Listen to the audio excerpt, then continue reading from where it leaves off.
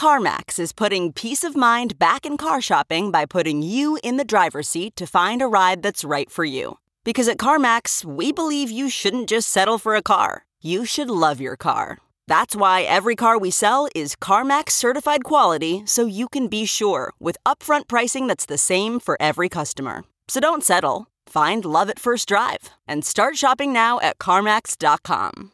CarMax, the way car buying should be.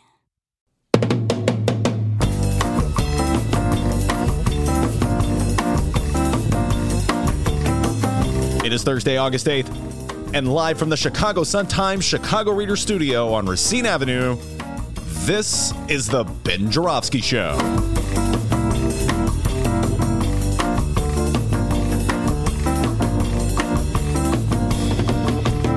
Today on the program, in these times, writer Miles Kampf Lassin returns.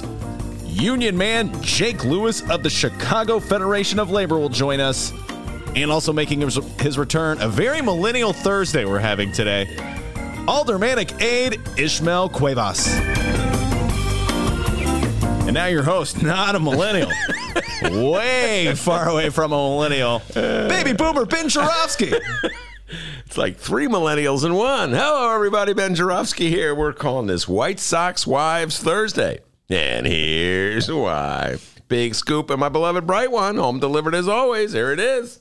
Listeners, Chicago Sun-Times, Sox off-field drama. I urge everybody to check it out. Very interesting story. Nader Issa wrote it. Congratulations, Nader Issa. National turmoil sparks a social media slugfest between Chicago White Sox wives. Well, actually, one of them is an ex-Chicago White Sox wife. By the way, this story, it's blown up. My beloved Bright one had it first, I guess. Breitbart's written about it. New York Post, Daily News, Tribune didn't have it today. Come on, Trib. Get with it. But, D, I want to say something about the Trib before you get to the White Sox wives. What's that? They had that butter cow story covered, all right? Give the Tribune credit. Thank God. They got a picture of J.B. Pritzker with the butter cow. Great picture. We'll be talking about that. But we had the scoop yesterday about the butter cow, did we not? Yeah, we did. Not trying to brag or anything, but yeah, we had the butter cow scoop. I believe we had the Tribune scoop on butter cow, all right? Anyway, all right, let's get down to important things. Better luck next time, Trib. You got to get up early to scoop the Ben Joravsky Show when it comes to butter cow. Yeah, like 8:30. No, I think 9:15 would usually do it. All right, anyway, so back to the White Sox wives. This is a very interesting story. It talks about the visions in our time and how it's affecting one baseball team. Essentially, what went down. Here's what went down. Bria Anderson, wife of Chicago White Sox shortstop Tim Anderson, wrote an Instagram post in which he decried white racism. I read the post. I was cheering and I applauded. I'm a huge fan of Tim Anderson. It's got nothing to do with anything, but Tim Anderson's an all-star shortstop for my beloved Chicago White Sox. Great player. So I was really, I really appreciated what Bria Anderson had to say on it. Her post sparked a response from Elizabeth Swarzak, and you're going to say, who's Elizabeth Swarzak? Well, she's the wife of Anthony Swarzak, at which point you're going to say, who? That's because nobody knows Anthony Swarzak. All right, I'm showing my bias here. Anthony Swarzak used to play. He was a pitcher. He used to play for the White Sox. Now he plays for the Atlanta Braves. He's an okay so-so pitcher. I'm not going to hold his political views against him, but he is, Tim Anderson is an all-star, and Anthony Swarzak is just an okay player. So I'm not saying automatically that like the Democratic ball players are better than the Republican ball players, but I'm sort of saying that. Anyway, his wife weighs in. She was outraged, outraged that Bria Anderson would decry white racism. And immediately she responded with her tweet or Instagram post or whatever. I can't remember how they were communicating. It was some millennial social media thing.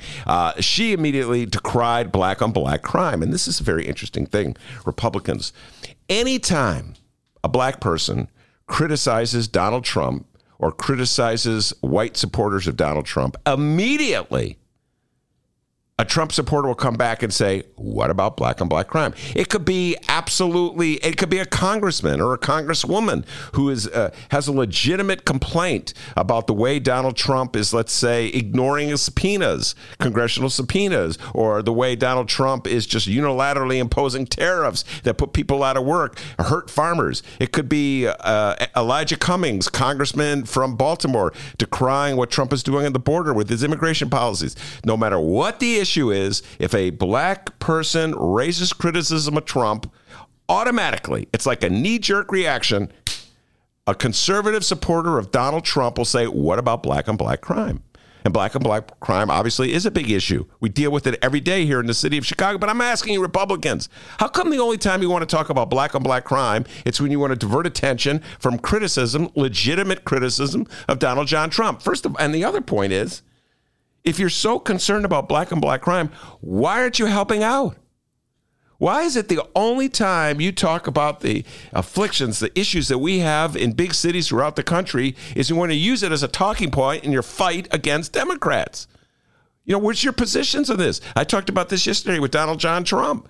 Hey, Donald Trump, if you want to weigh in and if you want to bash the murders that are happening in the city of Chicago, in that case it was Ivanka Trump, then you can help us out. You're the president of the United States. You could send money. You could hire more police officers so we can clear some of the crimes. You could give us the money to hire more police officers. That happened in the 90s. Bill Clinton sent out a lot of money to the cities to hire more police officers. You could give the cities more money so they can have more mental health clinics. I talked about this yesterday. More funding for our schools, after-school programs. There's a lot that conservatives can do. They got power. They control the Senate. They control the White House. They control the Supreme Court. But nothing. It's weird. It's not even when you're criticizing Trump. Do you remember when the old show, and I can't remember the station, oh, well, it doesn't really matter, the one that F-I-R-E-D'd me? Anyway, that station, and we had... spelled fired. They fired you. That's very good, D-Man. You're spelled... Tell you what, those teachers down in Alton, give them a raise. They taught him how to spell. Anyway, we had Troy LaRaviere on the show, and Troy LaRaviere was at the time running for mayor, head of the Chicago Principals Association, great guest, and he was talking about a story that appeared in the Tribune, got to give the Tribune credit for this, about how black bicyclists were being ticketed at a higher rate, or at least bicyclists in black neighborhoods were being ticketed at a higher rate than bicyclists in white neighborhoods. And it was obviously a case of double standards. I know from having taken my bike all over the city of Chicago that in white neighborhoods, people are riding on sidewalks and are riding the wrong way down one-way streets. I may have even seen a certain Dr. D do that from time to time. No names. But anyway, but the ticket rate was higher in the black neighborhoods. Troy pointed this out. We got a phone call right away. Remember, I'm not for Donald Trump. As soon as somebody says that, you know, Troy, we come. But what about black on black crime? Boy, I miss phone calls. Well, that was not the point of the anecdote, but yeah, I share your thought. All right, let's get those. Let's go to the phone line. 773, you heard what's on our mind. What's on your mind? Anyway, it's been a long time since we've done that, D, huh? Yeah, you know. Bill and Waukegan, go. You're on the air. What was our guy in Evanston? Evanston. Yeah. Oh, Adler. Adler. Am I on the air? Okay. Anyway. Don't make fun of the callers. I liked Adler. Yeah, he was a socialist. Anyway, all right. Where was it? As soon as we started talking about ticketing, the guy went, what about black on black crime? I'm like, what has that got to do with ticketing?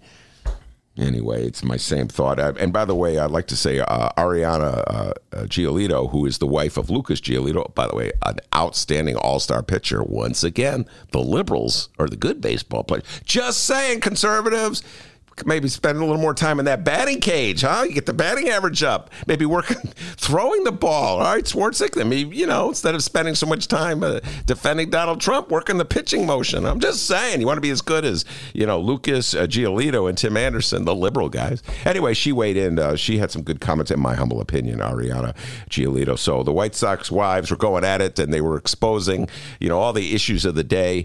And I'll say it this one more time.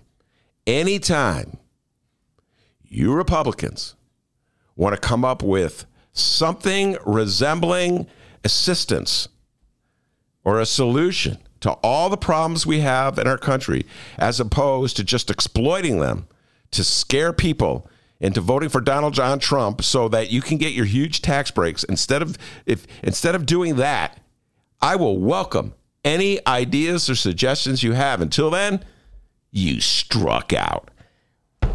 We got a great show today, everybody. Miles Kampf Lassin will be here from In These Times. He's fired up. He's got so much to talk about. He was covering the Democratic Socialist of America convention. Where was it? Nashville, Tennessee, I want to say it was. He's got a lot to talk about that from In These Times. Miles Kampf Lassin also talk about local Chicago issues. Jake Lewis from the Chicago Federation of Labor. He can't wait to talk about the Labor Day parade. He's like, I want to talk about the Labor Day parade. Nothing else. We're going to talk about a lot of union issues and political issues with Jake Lewis.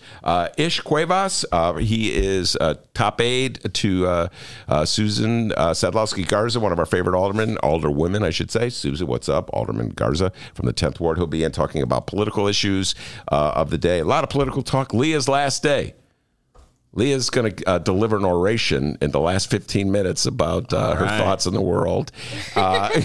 So she's writing it as we speak. She's putting the finishing touches on a speech, right, Leah? Look, she's going.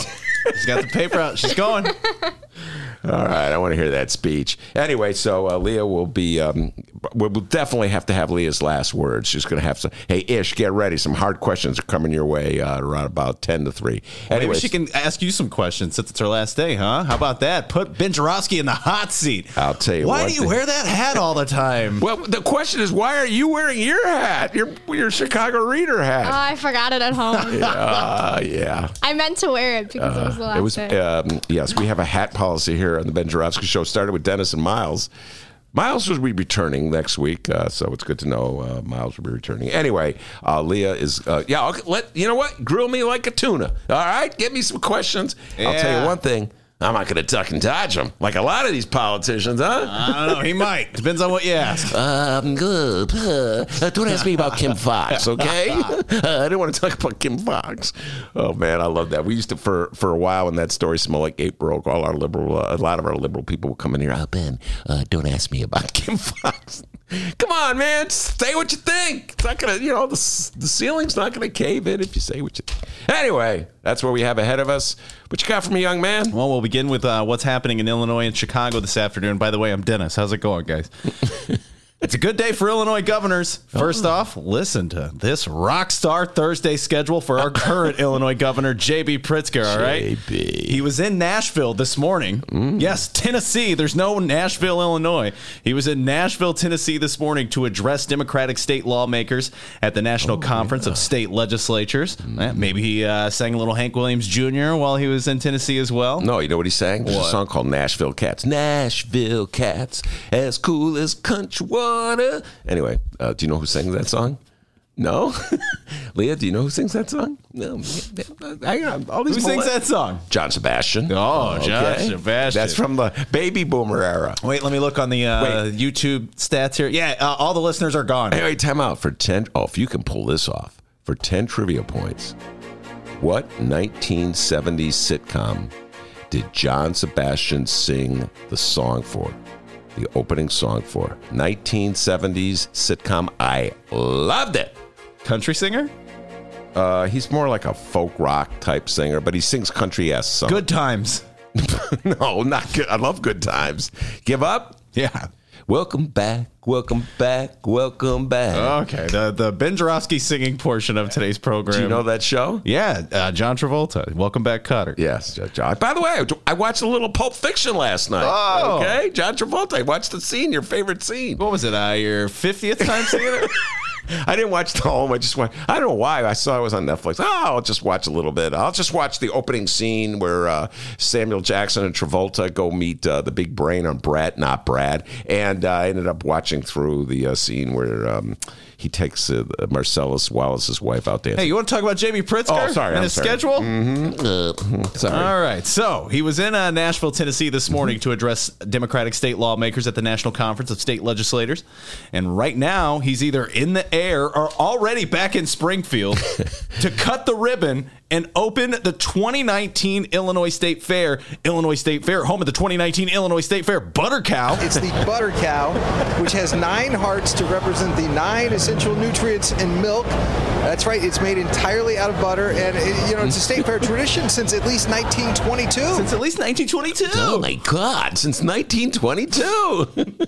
He loves that Butter Cow. Hey, by the way, here's the picture. All right, there's JB. All right, Juliana Stratton as well. All right, Pritzker is then going going to be in the Illinois State Fair Twilight Parade alongside the parade grand marshal, Olympic star and homegrown 6'18" downstater from East St. Louis, Illinois, Jackie Joyner-Kersee. Slow down, JP. Slow down, man. By the way, big fan of Jackie Joyner-Kersee. So, JP's living the good life, huh? My goodness. Like I said, a good day for Illinois governors. And, even the one who has been in prison for a decade, even a good day for him. Yes, former Illinois Governor Rod Blagojevich. Now, unlike J.B. Pritzker, Rod Blagojevich's Thursday schedule consists of, not much, really, just sitting around. He's still in prison. But thanks to Donald Trump, that soon may change. The following comes from the Chicago Sun-Times and the one and only Lynn Sweet. President Donald Trump said Wednesday night that he is considering, quote, very strongly commuting the sentence of former Illinois Governor Rod Blagojevich, who most of us know is serving a 14-year sentence in a federal prison for corruption. Speaking to reporters on Air Force One as they flew back to Washington from El Paso, Texas, the president said he was open to giving Blagojevich, who's now 62 years old, a break. Trump said he knew he was making news with his comments, saying, quote, that's a pretty big story. Ben Joravsky, is the president right? Is this a pretty big story? Yes, he's right on both. He's right to commute the sentence if he does it, and he's right, it's a big story. And this is one of the few instances where Donald John Trump and I agree. I felt, and I always start off by saying this, I was no big fan of Rod Blagojevich as a state rep, as a congressman, or as a governor. He was no big fan of me as a columnist for the Reader. So there's not a lot of love between Blagojevich and Ben. But having said that, outrageous sentence against him. I feel that he was like a scapegoat, that it was almost like Illinois politics was trying to purify itself by throwing rocks at him. It's like that old story, that Shirley Jackson story, where they pick one person out and they throw the rocks at him. And I'm not quite sure if what he did constitutes a crime, as opposed to, like what happens every day in the city of Chicago, where politicians shake down people doing business with the city for contributions. At the very least, it's inconsistently applied. So I felt that was an unfair sentence, a too long sentence, and it was given to him because he thumbed his nose at the prosecutors and the judge and the whole system. He behaved like Trump in the months leading up to his trial, and so he paid for it. And so I think it's good. It's about time he got let out of jail. But D, I love this story because the biggest, I would say, loser as a result of Donald John Trump's bizarre little admiration for Blagojevich is, of course, your old friend, former Governor Bruce Rauner, who was using Blagojevich tapes. Remember the tapes, the conversations between Blagojevich and Pritzker? Rauner was using those in his commercials, and he was going to try to rile up Illinois voters against Pritzker by trying to draw an association between Blagojevich and Pritzker. And guess what? When Donald Trump starts speaking up on behalf of Rod Blagojevich, the Trumpsters throughout the state, and anybody who's a Republican is basically a Trumpster. They just follow him off a cliff. They flip-flopped, and suddenly Blagojevich wasn't a bad guy to Republicans, and that just killed that issue for Rauner. And I think he dropped the commercials, D. Those commercials, I didn't hear those commercials during the campaign, probably because Republicans were buying into the Trump logic that somehow or other Trump himself was a victim of the same overreach by federal prosecutors. So Donald Trump did a big favor for the state of Illinois by weighing in on behalf of Blagojevich, because it killed probably the best issue Bruce Rauner had going for him. The former governor's wife, Patty Blagojevich, has been waging a campaign aimed at Trump to free Blagojevich. And how do we know that it was aimed at Trump? Well, because Patty Blagojevich booked appearances mainly through Fox News, and we all know Trump loves him some Fox News. Ben, what did you think of those appearances, by the way? The regional ones? Patty, yeah. Yeah, she was pretty forceful. Yeah, I give her credit for it. She did a good job. Now, Trump noticed, saying, quote, and I watched his wife on television saying that the young girl's father has been in jail for now 7 years, and they've never seen him outside of an orange uniform. The whole thing. His wife, I think, is fantastic, and I'm thinking about commuting his sentence very strongly. I think he was. I think it's enough. 7 years. Yeah, I don't understand what something provoked Trump to suddenly weigh in on Blagojevich. I'm not clear what it is from the articles, or maybe he's just feeling the pressure from the federal investigators zeroing in on him, and so every now and then he has to use Blagojevich as an example of what he considers federal overreach, prosecutorial overreach. So he could say he too is a victim, but I don't know. I do not know what ignited this latest rhetorical outburst. By the way, he could have commuted the sentence last year. I don't know what he Donald, if you're complaining about the time that Blagojevich is being in jail, I got to tell you, you could. Let's just add that to the list of things that Republicans can do. You could commute him today. It'd be over. So I don't know why. The delay is your fault, not anybody else's. Well, you asked about the timing, so I'm going to ask you the Blago question. Ben Joravsky, would releasing Blago help Donald Trump in the polls come 2020? Is this a long game plan here, or is he just desperate to talk about anything else besides him being a raging lunatic of a president? I think it's the latter part. I don't think it'll help him in any way with the polls. I mean, I don't think there's a constituency out there that really wants Rod Blagojevich out of jail. You know what I mean? That other than Blagojevich's family, I don't think Blagojevich has the Blagojevich lovers out there. Although, who was it? I was talking to someone the other day who's, I like Blagojevich. He gave seniors free rides on the CT. I remember when that happened. People say that, yeah. Yeah, I like that. Oh my God, the raging fights I had with so many of my liberal friends who were outraged by that. I was like, we should have free transportation for everybody. How about that? You're crazy. I was Bernie before Bernie, D. Anyway, now I'm thinking about, there's a couple things Blagojevich did that I liked. Wow, the old guy in favor of the senior citizen move there. At the time, can I say this for the sake of clarity? I wasn't quite as old then as I am now. So you've come around on that one. No, I liked it then. I liked it then. I thought it was the first step toward free public transportation for everybody. I don't know why. Okay, we're on a tangent within a tangent. We are facing a climate crisis, all right? We want to get people out of their cars. We want to give people an incentive. So why not have free public transportation for everybody? Why not make transportation more available? You know what I'm saying, D? I mean, why are we restricting it? Why do we keep raising the prices?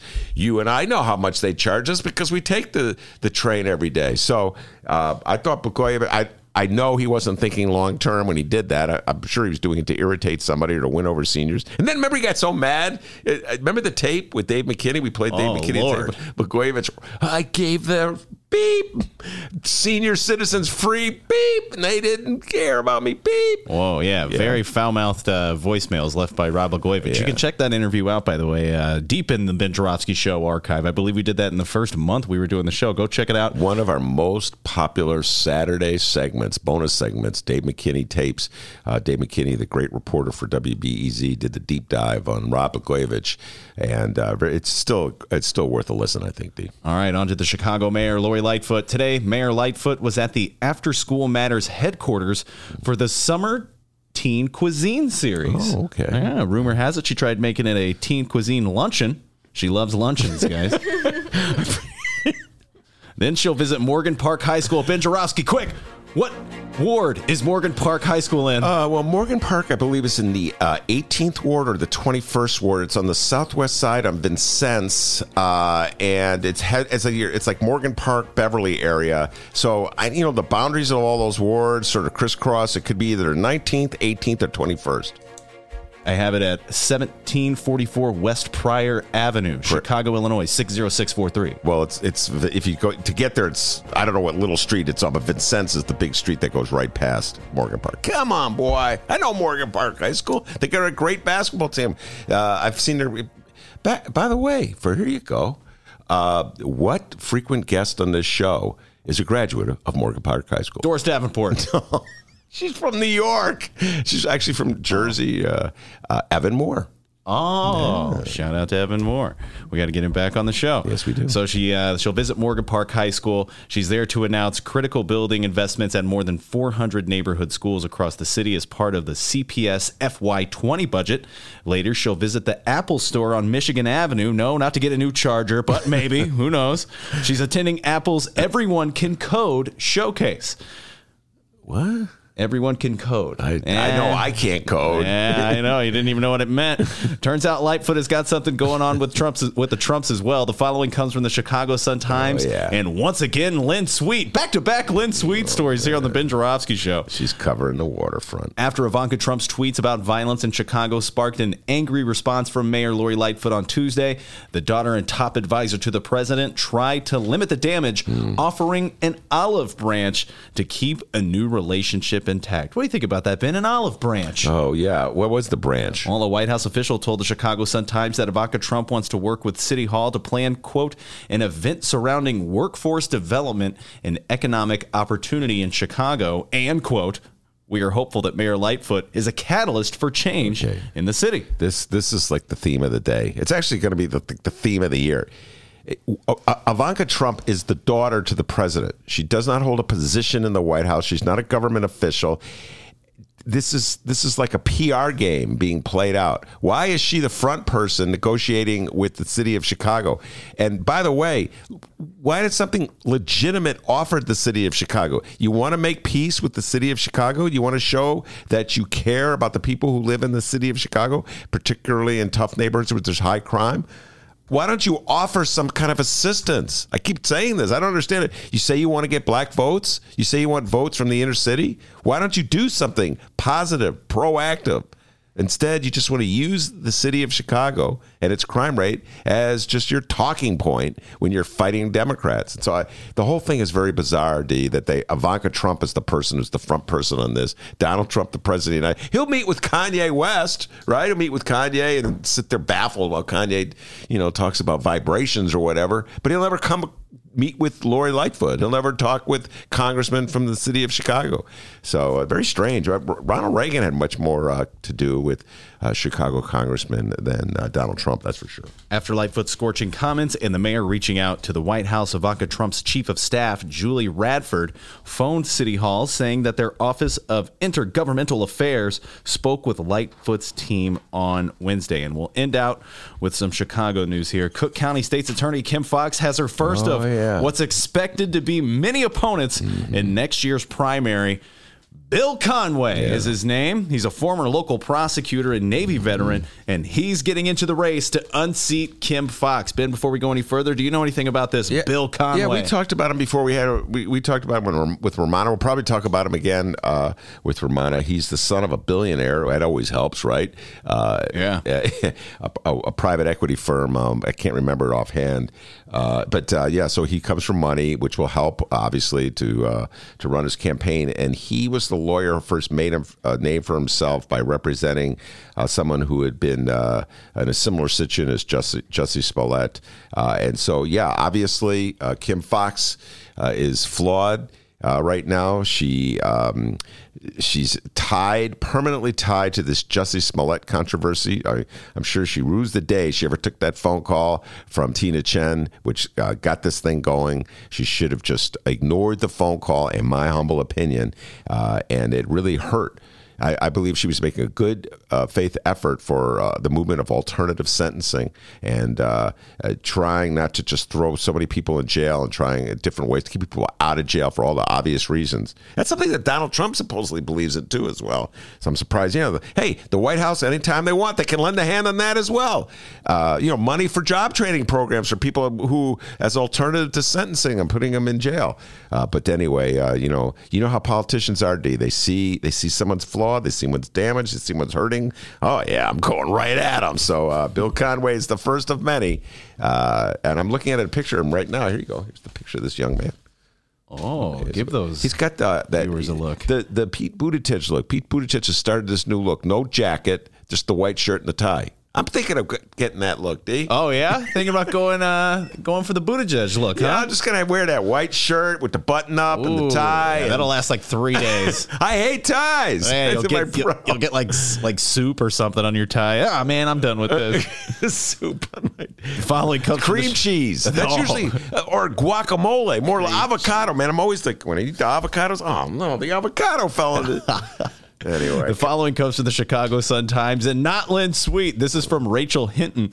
Bill Conway's Thursday announcement makes him Fox's first official Democratic opponent, though others, like former Cook County Commissioner Richard Boykin, have also said they're eyeing bids to unseat the embattled state's attorney. Hey, Richard Boykin, we know him. Yeah, Boykin, he was the one who should have run. Yeah, I know, Richard, you're listening out there. You should have run against Tony Preckwinkle. Then you read, he was the commissioner who led the insurrection on the soda pop tax.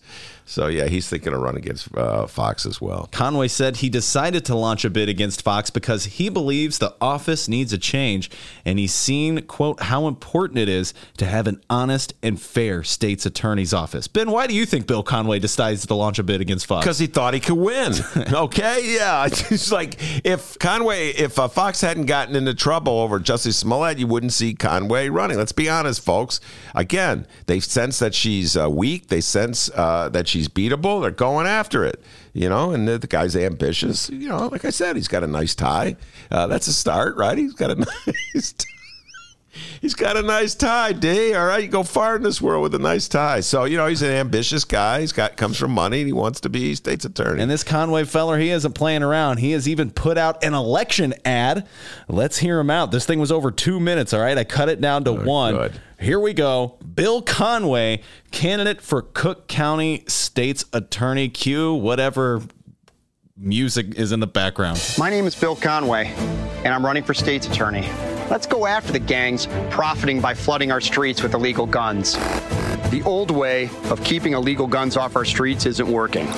I want to use new tactics to track down and stop the funding that brings illegal guns onto our streets. If we do that, if we dismantle the criminal organizations supplying our neighborhoods with illegal guns, it will make us all safer. I believe the office where I once worked, a place I really respected, needs change. The state's attorney's office should be fair, just, and equal. Everyone, regardless of their race, zip code, or income level, should be treated fairly. Too often, our criminal justice system puts people in jail because they're poor or addicted, ruining their lives. We can enact real criminal justice reform, stop needless incarceration of nonviolent offenders, and keep the most dangerous off our streets. And we can stop the gun epidemic that haunts our homes and plagues our community. All right, he's all over the map with that one because he came out strong, saying that he's going to lock up the gun dealers and the gun users. He's going to be tough, and then all of a sudden he switched and started talking about justice and being fair and how you mete out punishment. So it's clear to me he hasn't quite figured out exactly what his message is, except that I am not Kim Foxx. That seems to be his message. And by the way, I'm thinking about this. The state's attorney's office has been a springboard in the past for people who are trying to advance their careers. Well, I can think of two cases. A certain mayor of the city of Chicago named Richard M. Daley began his career as a Cook County State's Attorney.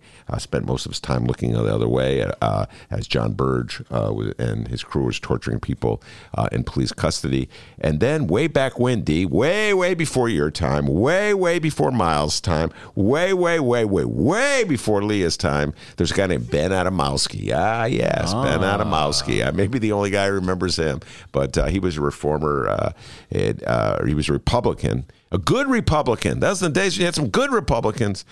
He was always battling old man Daley. And he ran for mayor against Daley in 1963 using the office as a springboard. He did not win, but he used that office that way. Holy crap, you're old. Conway said the case of Jussie Smollett is one place to start, but once the onion is peeled back, you see the, quote, political calculations involved in that process, and it's scary to think about the politics calculations that went into other cases the office handles. Former Cook County Judge Pat O'Brien has decided to run against Foxx as a Republican. Mm-hmm. He filed paperwork with the state's election board to form campaign fundraising committee last month. So there you are, some local news.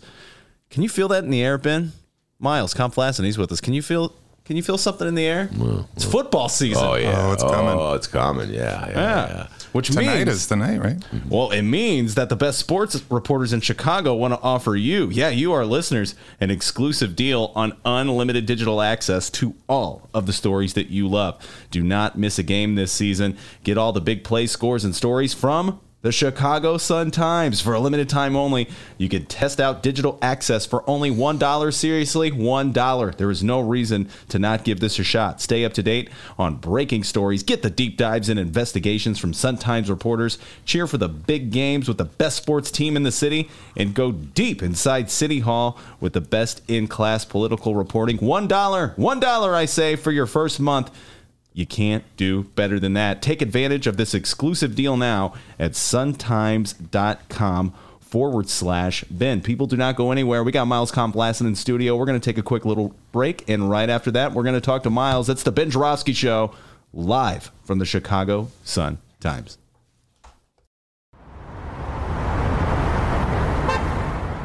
Today's Ben Joravsky Show was brought to you in part by Chicago Architecture Center. Discover the breadth and majesty of Chicago's architecture on a Chicago Architecture Center bus tour. From bungalows to Bauhaus, our expert docents will share the fascinating stories behind our city's architecture. Book your tour at architecture.org/tours. Now, if you'll excuse me, I'm actually on a bus tour right now. Oh my, look at that wonderful piece of architecture.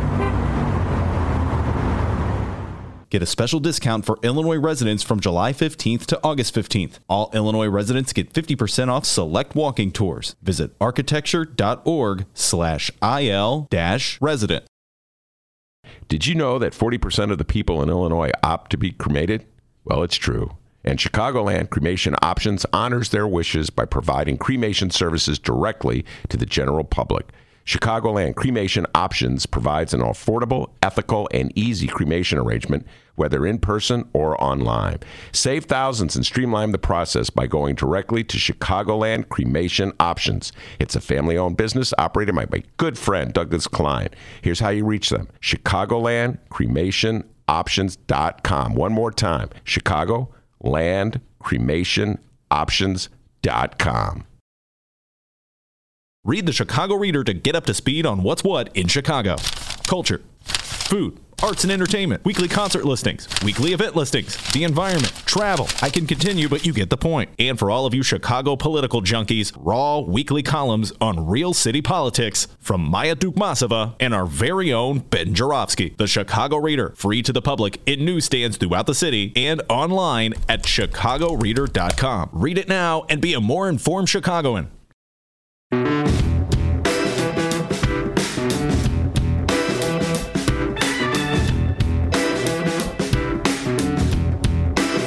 Welcome back to the Ben Joravsky Show. Benny J, take it away. Very good. Miles Kampf Lassin from In These Times, ace reporter from In These Times, is with us in the studio. A lot to talk about, Miles. Appreciate you coming in. And number one on the agenda, let's talk about those Democratic Socialists. You were at their convention. Is that correct, sir? That's right. All right, talk about that. It was in Atlanta. I thought it was Nashville, but I was wrong. You corrected me. It was in Atlanta. Talk about what went. Beautiful state of Georgia. I ate a Georgia peach while I was there. I went to the Waffle House, had myself the full all-star breakfast. Those waffles can't be beat. Drink a little sweet tea? I didn't have sweet tea, but, they serve the hash browns multiple ways. You get them smothered, you do cheese or onions. Is a whole other language than what we know up here from our diner life. But the main event, of course, was the convention. And so this happens every 2 years. It's the actual decision-making, the democratic decision-making body of the National Organization of the Democratic Socialists of America, which, as some of your listeners may know, it has certainly emerged as a player on the national political scene. This organization, most notably Alexandria Ocasio-Cortez and Rashida Tlaib, two House representatives, are members of DSA. And DSA has just worked to have a more vocal presence in the electoral arena. And that has meant that there's up and down the ballot been candidates that are trying to align themselves with DSA's values.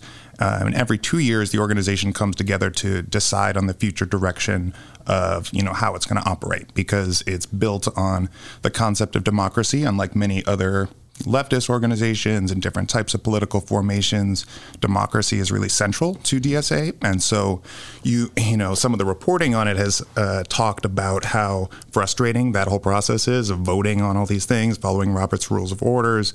But it's pretty incredible to see, you know, having, as someone who's been in many different types of political spaces, to see people have to work together, make political arguments, and accept the resolution to them. You know, not everybody wins on what they want to get through. So that was pretty incredible. But, you know, what's gone kind of unseen is the fact that this is a pretty incredible political organization in that it's fighting for making economic rights human rights. And that's something we haven't talked about in national politics for a long time in terms of making sure that, you know, healthcare, education, housing, all these different elements of human life are guaranteed as a human right. And that's something that people across the organization believe.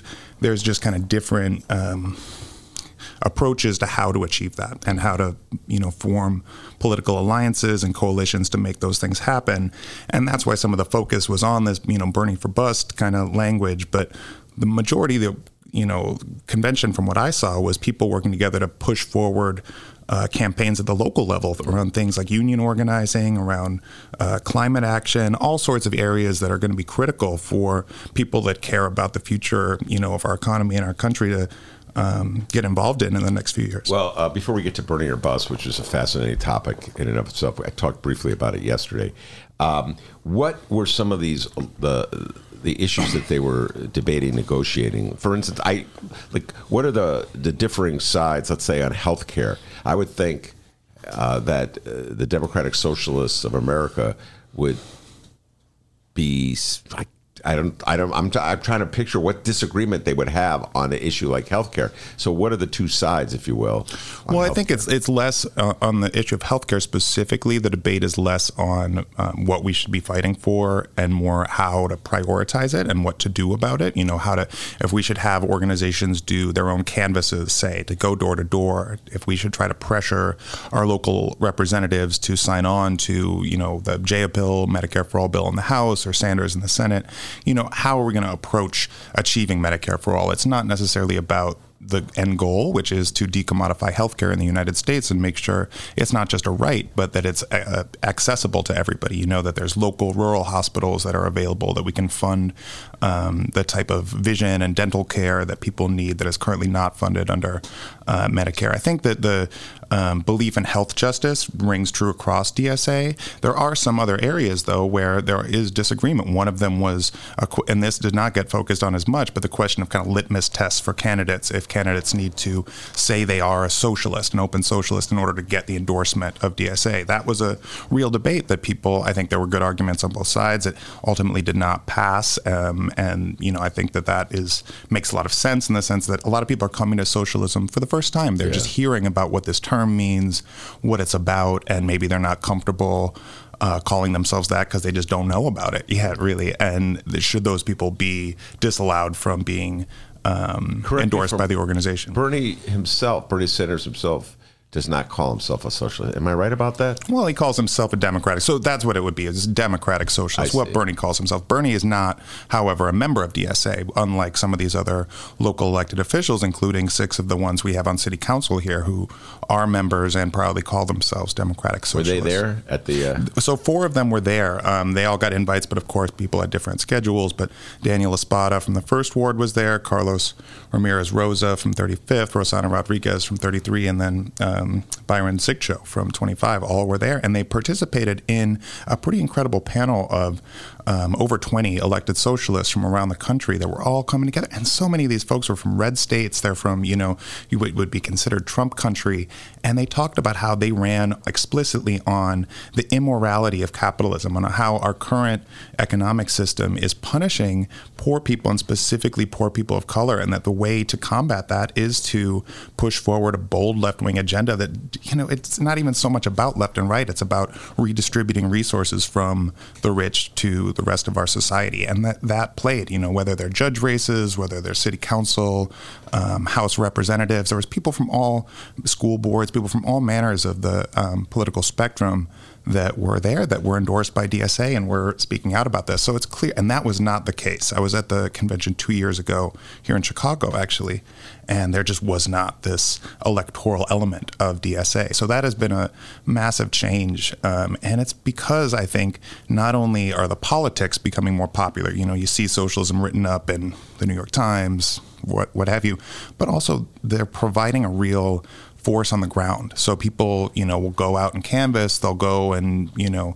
work tireless hours to get these candidates elected. And everyone wants to have that, regardless of where you stand politically, that is clearly an asset. So that's why we're seeing so many, especially in New York now, there's just so many candidates rushing to get the DSA endorsement. So that's a big change in how the organization is seen. And so was Alexandria Ocasio-Cortez there? She was not. Actually, the person, though, who gave the keynote speech on Friday is this incredible labor leader, Sarah Nelson, who folks might know. She's the head of the Flight Attendants Union.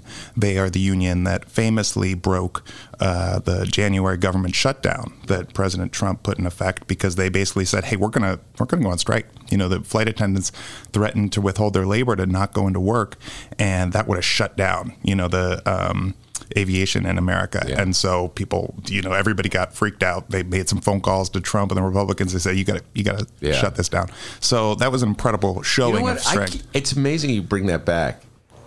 And memory is, help me here. I can't remember what the issue Trump was the concession he was trying to ring. It was the wall. He wanted the wall. It was funding for the wall. He shut down over the wall. I can't remember the specific concession. That's wild. So Sarah Nelson, she went on TV and she just railed against Trump and said, look what this guy's do. Look where his priorities are. Yeah. Is this what the kind of decisions our country wants to make?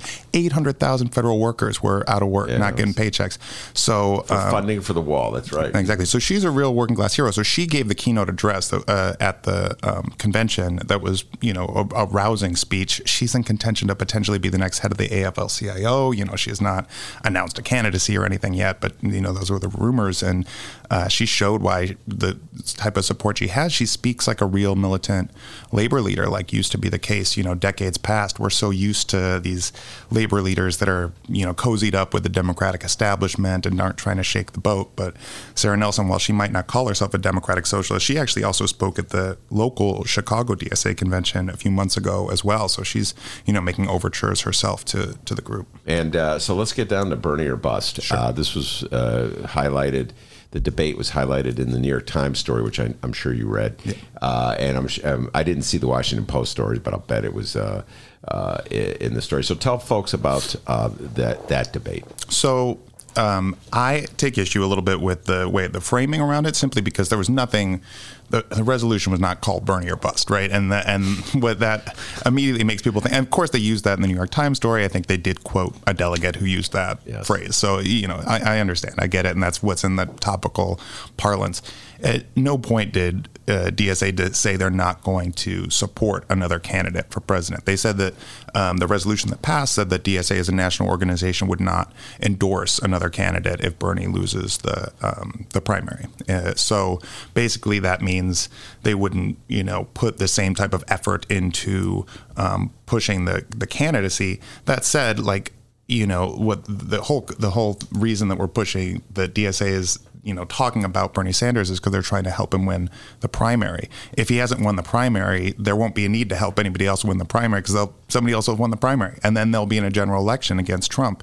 And at that point, people or chapters can do whatever kind of organizing they want to do to stop Trump. And that happened in 2016, too. There was the DSA did not endorse Hillary Clinton, but there was a whole dump Trump campaign. And what that meant is that people in chapters and swing states went out and did canvass against Trump, and specifically around either local candidates or ballot initiatives or all kinds of other things that were being voted on.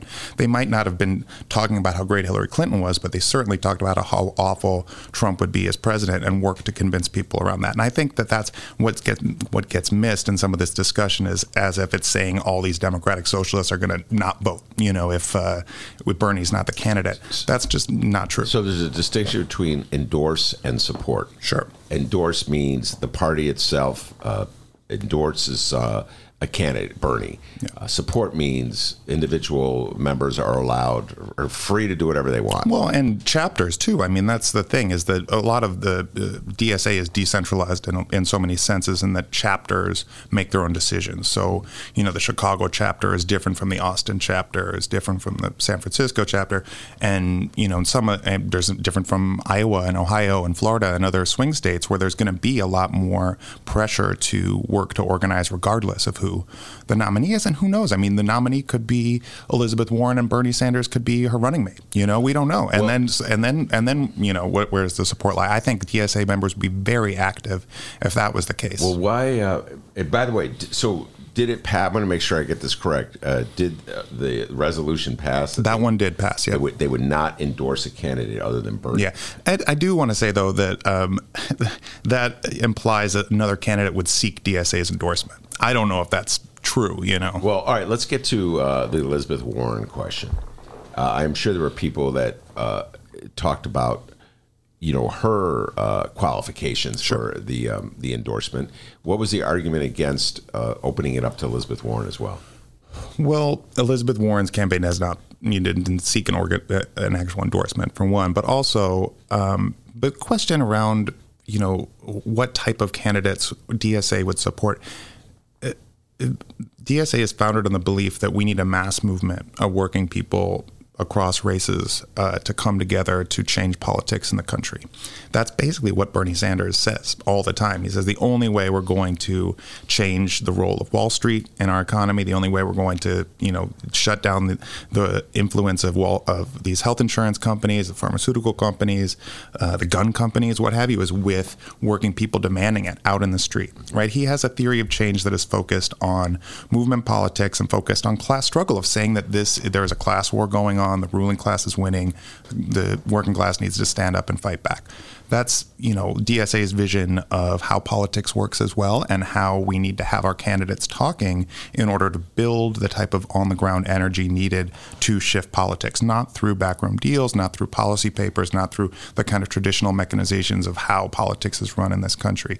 I think that is kind of the foundation of the argument around Bernie versus Warren, is that Warren's vision of how politics works, she just doesn't talk like that. She doesn't come from that background, where saying that, the key to solving politics is mass movements, is, the trade union movement coming together and working across races to actually, demand workers' rights. That's just not in her vocabulary right now. I think it could be. And honestly, as you mentioned, when it comes to policy, she does share a lot with Bernie. There's no doubt about it.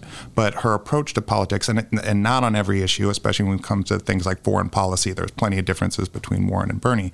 But I think the debate is more about that. And it's true, she does call herself a capitalist. And so, that might be rhetorical, but it also would seem a little weird if the socialist organization says we're going to endorse the capitalists. It's, somebody who just probably says it.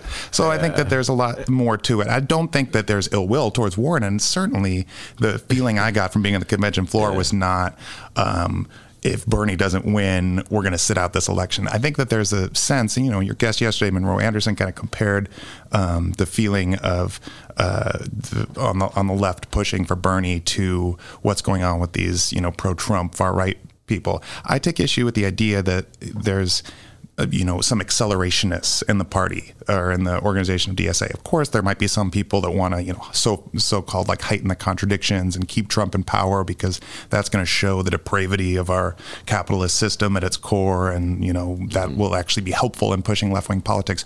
Most people, the vast majority of people at that convention and DSA, I think, see Donald Trump as helping to fuel a deep toxic cruelty in this country that is being played out in the streets. When we see this in El Paso, when there's somebody willing to drive across the state to go kill Hispanic people because they're in fear of an invasion, which Trump has talked about nonstop. When we see over 600 migrants rounded up, undocumented immigrants rounded up in Mississippi, the biggest raid in a decade that just happened. This is the type of racist terror that is being unleashed by the Trump administration, and people rightly see that as a threat against, humanity in our country, and they are going to work to defeat that. I don't buy the argument that, the socialists are just like the far right because they just want purity or something. I don't think that's really what it comes down to. Someday maybe I'll arrange for you and Monroe to be in the studio together. That'd be fun to watch you two go at it. Monroe is very much, I've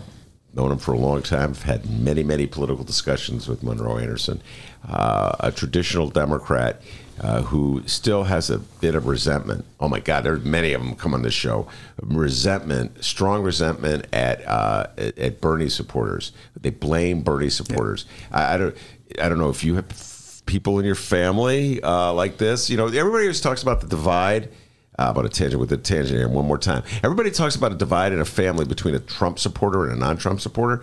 They don't know the left. There's families where the divide is really between the more moderate liberal types who are enraged at the Bernie types, or the Greens in there. There's some families we have green people in them and they won't vote at all, and they're still mad about 2020 and Ralph Nader in Florida. So I think that's where Monroe comes from, and a lot of our guests come from that. I understand that. I will just say, when we look at the results of the recent elections, it's true. There were some Bernie supporters that sat out the general election, or maybe even some that switched to Trump, a tiny, tiny, tiny portion. That number paled in comparison to the amount of Hillary voters in 2008 that then switched their votes and voted for McCain instead of Obama after Hillary lost the primary. Of course, it is true. I haven't seen those numbers. Is that for real? I can guarantee you, yeah. And this is what happens. Primaries happen, and certain candidates don't win, and their supporters choose to sit out the election or vote for somebody else. It happens every time. There was not some new thing where this just happened in 2016 that Bernie supporters, Well, the big difference, obviously, is that Obama won in 2008, and Hillary Clinton did not win. But I listen. There's a lot of scapegoating that goes on, and I absolutely draw the line, Miles, that the vilification of Green Party supporters for not voting. Liberals that say that do not know Green Party people. They just don't understand them. They'll never understand them.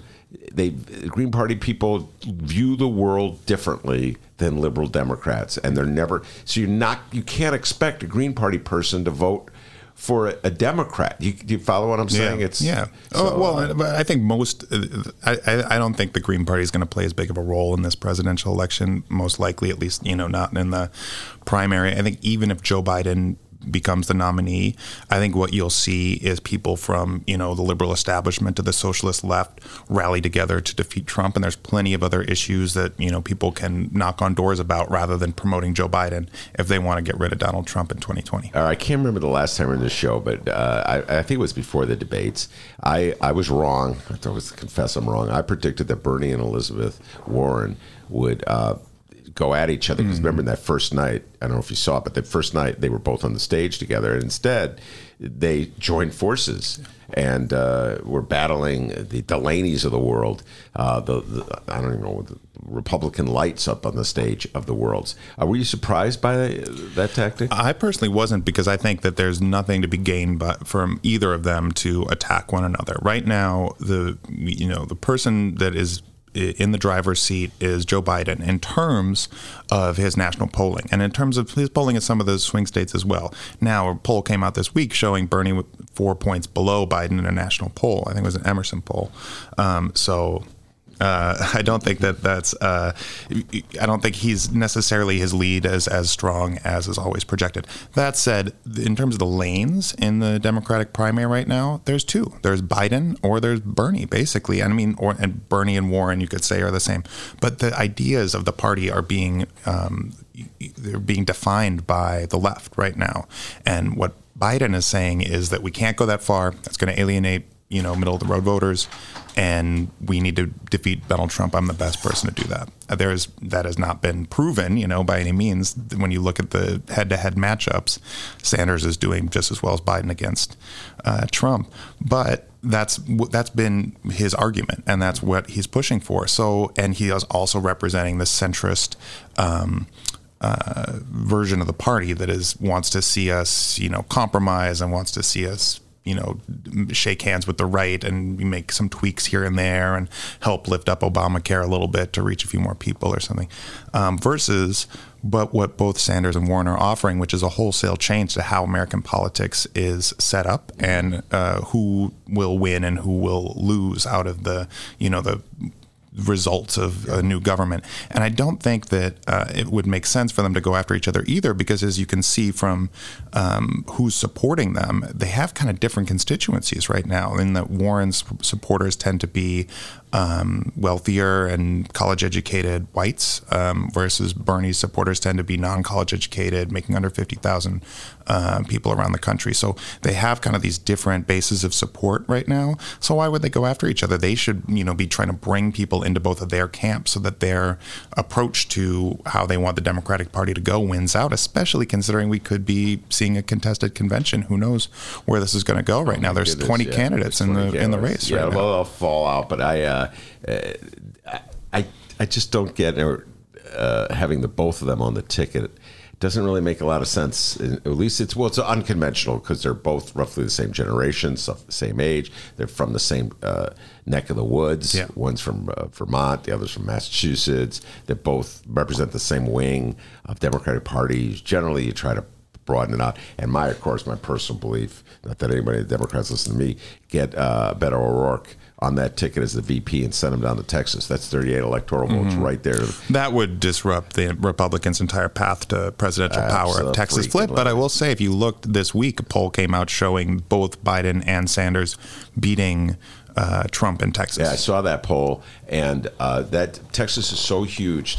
We're really doing the horse race before a year out, but Texas is so huge, and Democrats can flip Texas that suddenly the electoral map, Trump's really, he's in a bind because he's going to be spending all his time in Wisconsin, Michigan. He's going to have to go down to Texas to fight. And if you have someone from, maybe Castro, I don't care who it is, just someone from Texas.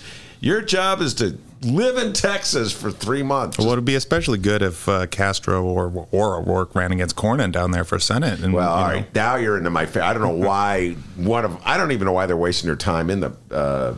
So one of them has to run in that race, in my humble opinion. That would be a great Well, I think as I've said before, I think on this show, I think most of the people are trying out for cabinet positions or agency heads or something like that. I mean, I have no idea what Delaney's trying out for. Good God. He's trying out for the Republican Party. Exactly. Well, he wants to be the foil, but it worked pretty well because honestly, that was, I think, one of the best lines of that debate was when Warren said, I don't know why you want to run for president if you're just going to talk about what we can't do. Right. That's, I think, a brilliant tack to take. All right. Now let's switch it, go a little local. Chicago Teachers Union. You've been following them there. Oh, yeah. Some interesting developments there with Lori Lightfoot. Well, just today we saw a press conference from CTU because the new administration has announced there's a new CPS budget coming out. I think there was just a few notes about it online. I don't think the full report is out yet, but they're projecting a very rosy picture, saying, we're going to have more money, we're going to be able to fund more things. What the union is saying is then let's put that in the contract. We want to have these things be enforceable. The Lightfoot administration floated hiring new librarians, new social workers, what have you. These wraparound services have been devastated over the past, under Emanuel's stewardship of the Chicago Public Schools. We saw librarians, social workers, counselors, all these positions cut massively from the schools. And as a result, their working conditions are terrible. So there's teacher shortages, at least when it comes to substitutes, especially in communities of color in the areas where there's the most, the schools have the least amount of funding. So CTU is saying, hey, if we have a rosy, outlook, let's put some of this funding into our contract. And look, it sounds like they're ready to take a strike authorization vote if the administration does not come around. Now, we just published a piece on this by Carrie Leiterson at In These Times I worked on, and of course, ACE reporter Carrie Leiterson. And she looked in and talked to folks at the union. The a Lightfoot administration, what do you know, would not talk to her. But we got quotes from some folks, including our friend Dick Simpson, who we know is a endorsed Lightfoot and old school alderman and everything. He knows the position well. He says that, once we get into the brass tacks, once Lori's team really comes to the negotiating table, things are going to change and we're going to see more concessions made to the teachers. But when we look what just happened in Los Angeles, teachers went on strike. They went on, a week-long strike. They won 6% pay raise annually in their contract. They won lower class sizes. They won better resources for their school. That's a pretty huge win, and it happened from going on strike. And what we've seen in, West Virginia and Oklahoma across the country is that when teachers withhold their labor, they get better results, So this is really going to be, I think it's going to be incumbent upon the Lightfoot administration to follow through, because they made a lot of campaign promises about adequately funding education. Now, the CTU famously endorsed her opponent, Tony Preckwinkle. So that is an actual issue. But the people that are being impacted are the, students in Chicago that are having to, see a school system in tatters where, you don't have the type of services that you really need to provide a full education, especially in a city that is experiencing such trauma due to the massive gun violence that is so, economically segregated in our city. People are, coming into school with PTSD. Of course they need counselors. Of course they need social workers. Well, here, Lori Lightfoot, I'm watching from afar. She reminds me of a lot of people in my family. She holds a grudge for a while. And in fact, I'm surprised she may be a Jarofsky somewhere down deep inside. We've been known to hold grudges for a long, long time. And so Lori Lightfoot holds a grudge. And, some of the grudges I can appreciate, like her grudge against Ed Burke. But the grudge that she seems to hold against Chicago Teachers Union, I'm hoping there's some peacemaker in the world somewhere who could sit the two, Lori Lightfoot down with Jesse Sharkey or Stacey Davis Gates, and let's come on, guys, we're all grown ups here, because it just seems like there's some bad blood. That's and I think that there is a possibility for that. I mean, we saw a strike averted the last time around too. They were on the verge. You remember that was like a nighttime deal that was made. That averted. Under Rahm. There was a 1 day. I think there was literally a 1 day strike. Yeah, there was the 1 day strike. That was April 1st of I forget which year it was. But during their last contract negotiation, they were on the verge of striking, and it was just it was actual deal making that happened. So I think that there's still a possibility that a strike will be averted, of course. But they say that the earliest date they can do it is September 25th. Yeah, that's very close to now. So we could be seeing some real activity there. All right, before I bring on the great Jake Lewis, he's sitting on deck ready to come on. I got to ask you about Blago. Rod Blagojevich is in the news again. I'm looking at it right here on my front page of the Sun-Times. Treated unfairly, Trump says. He might commute sentence of Rod Blagojevich. I've already weighed in this with my opinion. What's your opinion about all this? Well, can I start with offer some 10 trivia points here? Oh, yeah. Okay. Well, trivia right back at me. Nice. What was the reason that Rod Blagojevich was fired by Trump on Celebrity Apprentice? Oh, God, you got me nailed there. I didn't like his hair? No, it was over Blagojevich's lack of Harry Potter facts. You can look this up. Wait, time out. Did you know this because you watched the show, or did you just read about this? My brain is full of strange worms in there. I don't know what I don't know why I know this stuff. But he famously didn't know the proper houses, the Hufflepuff and so forth of Harry Potter, and he was fired. And so the reason I bring this up is because I think that they're friends. He was on Celebrity Apprentice together. Of course, Trump has some, positive feelings towards Rod Blagojevich. Also, as you've brought up, I mean, it is exemplary of the way Trump views the justice system and saying that people are treated so unfairly. And he's treated unfairly. Yeah, exactly. Yeah. But he uses Blagojevich as an example of that. That said, they have such different politics. I mean, clearly, they're both doing backroom deals and all that stuff. What Blagojevich was trying to do, as we know, he was trying to get a job at SEIU to run a department at SEIU. That's what he was trying to get. Of course, he was trying to sell the Senate seat as well. But this isn't a guy trying to amass great power. He was trying to get a union job. Yeah. Well, no, it was a couple of jobs he had. Again, I refer everybody to the Dave McKinney tape, and I'm doing this off the top of my head. At various times, he talked about a federal job, an appointment with I think it was Department of Human Services. He talked about that. He talked about appointing himself as senator. He was all over the map with it. I just want to say, not to, I've got plenty of issues with the career of Rod Blagojevich, as I know you do too, but I will say this is somebody who he expanded healthcare services and access in Illinois. He did he got home care workers unionized. Absolutely. That was a big contribution to SEIU, the home care. Exactly. And so there were a lot of that's been papered over as his kind of progressive record. So that's what he was mad at. All right, now, as long as you're doing Rod Blagojevich trivia, you threw that one at me. That was a good one. Okay. I'll come right at you. Rod Blagojevich if you trivia. get this, I will buy you lunch at the restaurant of your choice. All right? This goes to Jake Lewis, too. He's looking at his phone. He doesn't count. He's cheating already. Typical millennial. I'll look it up on my phone. All right. For 10 trivia points, what high school did Rod Blagojevich attend? Oh, my goodness. No phone, ladies and gentlemen. Is it like Winnetka or something? No. Was it Chicago? Chicago. Oh, my God. Lincoln Park? Negatory. Foreman High School, northwest side of Chicago. Jake Lewis knew that. He's like, huh? Yes, and it was a long time ago. Rod Blagojevich from the northwest side of Chicago, and he was also a Golden Glove boxer. I don't know if you knew that. I didn't know that, but did you know? I mean, now we're showing up. Well, Dee mentioned earlier that Blagojevich hasn't been doing much in the jail cell. Not true. He's actually been teaching courses, and he's the lead singer in his Jailhouse Rock band. That's correct. Mueller weighs in with that one. All right, his name is Miles Kampf Lassin. Miles, tell folks where they can get a hold of you, where they can find your latest articles from In These Times, etc. Sure. Please go to inthesetimes.com. Read up. You should check out that Carrie Liderson piece on the CTU contract fight. You can follow me on Twitter at Miles K. Lassin, MilesKlassin. And hopefully I'll be back on here soon. Yes, and Carrie Liderson, that is the Carrie Liderson who we did a bonus interview. She's on, we can find her right now.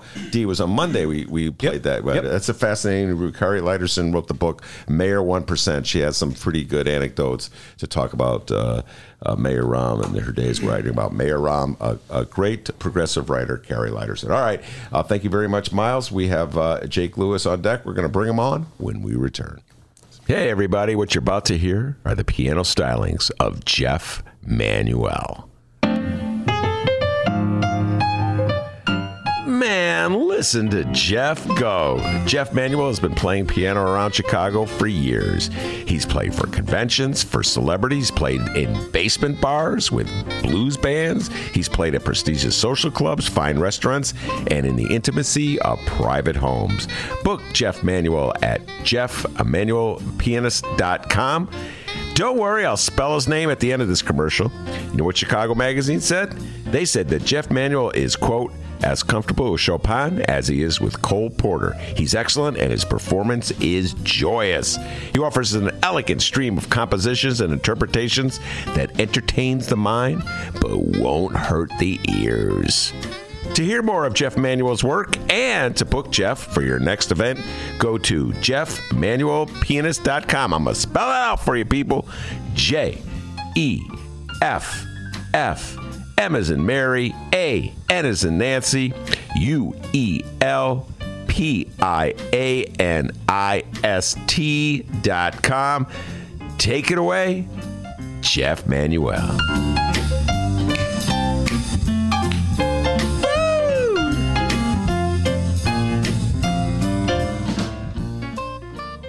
It's Chicagoland's adult entertainment playground.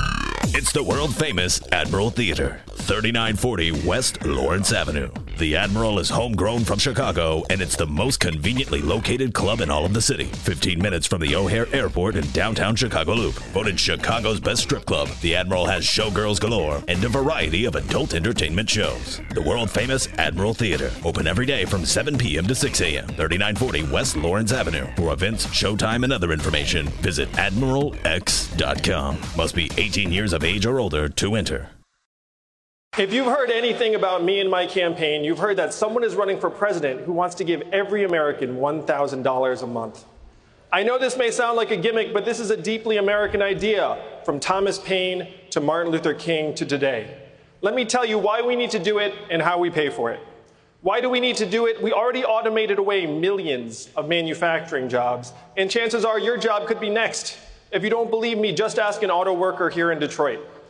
How do we pay for it? Raise your hand in the crowd if you've seen stores closing where you live. It is not just you. Amazon is closing 30% of America's stores and malls and paying zero in taxes while doing it. We need to do the opposite of much of what we're doing right now, and the opposite of Donald Trump is an Asian man who likes math. So let me share the math. $1,000 a month for every adult would be $461 million every month right here in Detroit alone. The automation of our jobs is a central challenge facing us today. It is why Donald Trump is our president, and any politician not addressing it is failing the American people. All right, hour number 2 of the Ben Joravsky Show is just moments away. But before we get into that, first off, I can feel it in the air. It's football season. Well, almost, which means that the best sports reporters in Chicago want to offer you, yes, you, the listener, an exclusive deal on unlimited access to all of the stories that you love. Don't miss a game this season. Get all the big plays, scores, and stories from the Chicago Sun-Times. For a limited time only, you can lock in our lowest rate yet, only $29.99 for a full year of all the news and sports that you need to know. Stay up to date on breaking stories, get the deep dives and investigations from Sun-Times reporters, and go inside City Hall with the best-in-class political reporting. And, of course, cheer for the big games with the best sports team in the city. $29.99 for a full year of unlimited access. I looked online. I searched. You cannot do better than that. Take advantage of this exclusive deal now at suntimes.com/Ben. And before we get into the second hour of the program, we need to remind you that the Ben Joravsky Show is brought to you by unions. A few of them, like the International Association of Machinists and Aerospace Workers, Local 126 and District 8, the International Brotherhood of Electrical Workers, Local 9, and the International Union of Operating Engineers, Local 150. We cannot thank these unions enough for jumping on board and bringing back our program. And, of course, today's show is brought to you by our good friends at the Chicago Federation of Labor. Hour number 2. Let's go.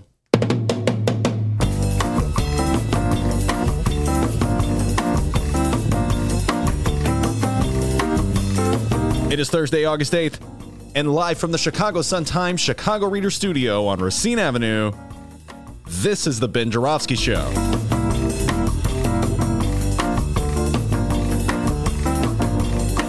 In this hour of the program, union man Jake Lewis of the Chicago Federation of Labor returns, and also making his return, aldermanic aide, and just a all-out good guy, Ismael Cuevas. And now your host, Chicago Reader columnist, Ben Joravsky. Yes, indeed. Jake Lewis in the studio. Ish on his way. Before we bring Jake on, what you got for me, D? All right, we have an update here.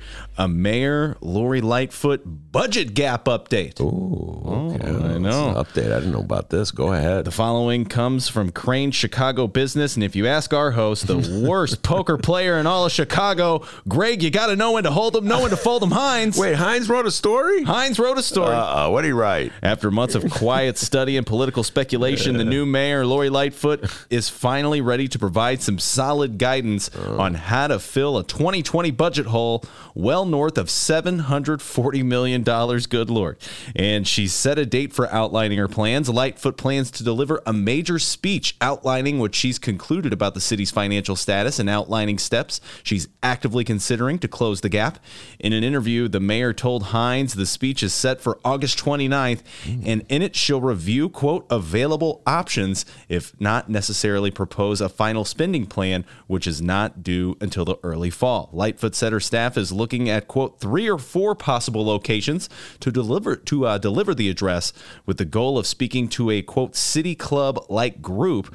Her reference was to the City Club of Chicago. Ben's been there. They gave him a certificate. Yeah, there it is. Oh, yeah. It's being hit. It's up there next to the city. Mark Sims bottles of sparkling grape juice. The City Club of Chicago, which has a long-standing reputation for inviting in politicians of all ideologies and parties for detailed discussion of policy issues. Yeah, but don't let Ben start talking about politics. They'll shut him up real quick. Yeah, they did, man. They go, stop talking so much. Take your piece of paper, wear a blazer next time, and get out of here. Yeah, they got mad at me. I didn't wear a tie. Lightfoot said she'll start by detailing ways in which she's moved to cut spending. And rumor has it that afterwards they played a game of poker and Lightfoot just took all his money. Oh my God. Greg Hines, a fine writer. Needs a little help with his understanding of TIFF. I'm there for you, Greg, next time you're confused. But the world's worst poker player, as we know. I used to play poker with him way back when in the 80s. Now, this is interesting. She's going to do a speech. Every mayor has his or her own style for unveiling the budget. I miss the days, I can't believe I'm saying this, Ken Davis, I know you know what I'm going to say out there. I miss the days of Mayor Richard M. Daley. He would have these budget hearings at various locations around the city of Chicago, one on the northwest side, one on the south side, one on the west side, and he would have all of his department heads. Jake, this is before your time, so I don't know if you ever saw any one of these meetings. All of his department heads would be, it was like the Last Supper. They would all be lined up on a table facing everybody, and he would be in the middle. And they always put the police chief next to him. I don't know, like to protect him or something. Who knows? And the budget chief would be on the other side of him, and people would ask him questions. And the whole pretense, follow me in this, Jake, is that he would be listening. His budget wouldn't have been made yet because he wanted to hear what the people had to say. How can you make a budget if you haven't heard from the people? Participatory democracy. So he would listen to what the people say, and then supposedly he would go back to City Hall and write the budget. Now, personally, I'm just saying, I personally believe the budget was already written, and it was just a dog and pony show. But I loved it. They used to give out little trinkets, like little notepads. Did you ever show up with any ideas? I had plenty of ideas. Did I ever articulate my ideas? Did you ever articulate your ideas? No, I just sat in the back of the room and head in your hands. took notes and then would write a story about. I always have ideas. I just never. Mayor Daley, I'd like to meet. But the one time I was at the hearing was my favorite times, Jake, and I think it was at a school. Falconer School in the far northwest side of Chicago. And this was in the height of people loving Mayor Daley. Okay. And a woman got up there, and I paraphrase as best as I can, the sunrises never look so good as they have since you've been mayor. I'm like, God damn, lady, what do you want, a garbage can? It's good. And Daley, thank you.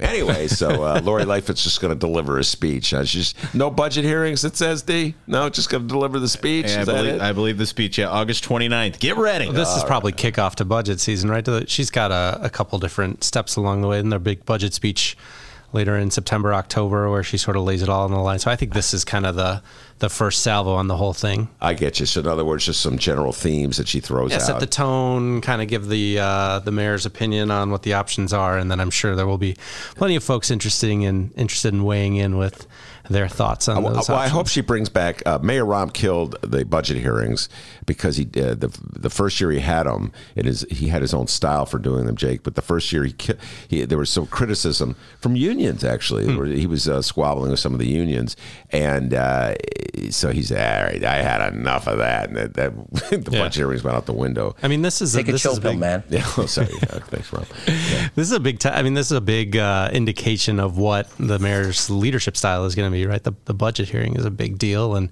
how she approaches it, how she takes in different voices, how she interacts with the public. I mean, this is going to set the tone for the next couple of years. So, I think we're in month 3-4 of the Lightfoot administration. I mean, very, very early days, and this is obviously one of the first big challenges that this administration has faced. So, as much as I think it's going to be interesting to see as much what she says, as well as, like you said, how she says it, right? How is she engaging the community? How is she engaging those political leaders? How is she engaging the press, et cetera? It's going to be interesting to watch. Yeah, it'll be unfolding, and we will be watching it carefully, Dr. D. All right. We got to get you a press pass to get into that speech. I got it. Make sure he's got a tie. Yeah, I got a tie. No, I think we're probably on the air when she's giving that speech. It's that they usually do that around noon or something. Remember, we had to start the show late.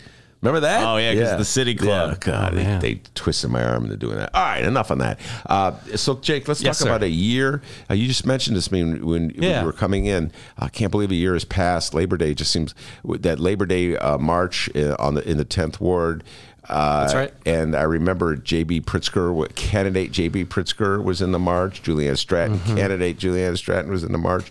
It was Rauner was the governor. Rauner was waging war against unions throughout the country, but Illinois was sort of obviously a key battlefield. Much has changed in this year. Yes. Oh, how the times have changed here in Chicago and Cook County in Illinois. No, it's been a very momentous, interesting, exciting, generally speaking, positive year for labor unions. I mean, if you take a look, you sort of measure the year. A lot of times we do this over at the CFL, sort of Labor Day to Labor Day. What's changed? What have been the big victories? Where have been the setbacks? What can we do better? And taking a look at the kind of the year in review, I mean, you just mentioned probably the biggest one, at least on the political side of things, which is getting rid of our dear departed friend Bruce Rauner, departed the governor's office, and apparently his Winnetka mansion too. Yes, he moved out of there. Yeah, right? He moved out of Winnetka. Yeah, I mean that is a watershed moment, and it wasn't necessarily a huge surprise. I think a lot of people expected Rauner to lose when your approval rating is somewhere south of 35%. You're in pretty rough shape, but it does prove to be a very useful example of just how wrong things can go in a state when you've got somebody who is so ideologically driven and so devoted to attacking working people and attacking labor unions. So, I mean, that's probably at the top of the list. And then, there are a number of different legislative victories. There have been a number of different actions by specific unions. So on the legislative side, you've got things like $15 minimum wage getting passed at the state level, banning local right to work zones, a huge capital infrastructure plan that's going to do a lot of good to rebuild this state after 10 years of stagnation. At the city here in Chicago recently passed the Fair Work Week ordinance, the most expansive predictive scheduling ordinance in the country. I mean, those are big legislative victories. Not only is Illinois and Chicago, joining some of these other cities and states in protecting workers, but really leading the way. I mean, and that's something I think we at the CFL and all working people here in Chicago and Cook County can really be proud of. And then, you're also looking back, it's not just about what happens in City Hall or in the state capitol, but you're looking back at some of these big fights, strikes, disputes that have happened over the last year. I mean, there was a major hotel worker strike. You saw hotel workers from a couple dozen different hotels around the city walk out. By and large, all of those except for one have been settled with huge worker victories. A lot of actions at different universities and colleges around the region. So UIC, U of C, Loyola, DePaul, I mean, all of these places had walkouts, they had strikes, they had pickets at varying degrees. So, I mean, I think it was really exciting to see the amount of organizing that's going on in higher education around Chicago. Chicago Symphony Orchestra. I mean, these are important battles to remember. Not necessarily celebrate, nobody ever wants to go on strike. It's obviously a last resort, but important battles to remember, to learn from, and to take with us into the future. Yeah, and there's also ongoing fights on the federal level. And one thing you didn't mention, which is interesting because we spent so much time talking about it throughout the year, was the Janus case. Sure. And the fights over the Janus lawsuit, that Rauner's lawsuit. We just call it Rauner lawsuit. But Janus was the plaintiff, the former AFSCME worker, AFSCME union member, state employee, who lent his name to that lawsuit that was intended to really strike a devastating blow to unions by cutting them off in their funding. Unions have done pretty well in the aftermath of that. Yeah, they have. I mean, the Janus decision came down last June, and a lot of people were predicting exactly what you said. This would be a death knell for unions. This was going to cut the legs out from under unions. It was going to gut union support, and people were going to flee union membership. And by and large, that's not what we saw. And that's true in Illinois, and that's generally true around the country. The Janus case, and we won't go all the way into the nitty gritty, but this is generally about people who are pay these fair share fees to a union for collective bargaining, representation, grievances, things like that. Don't want to get involved in politics.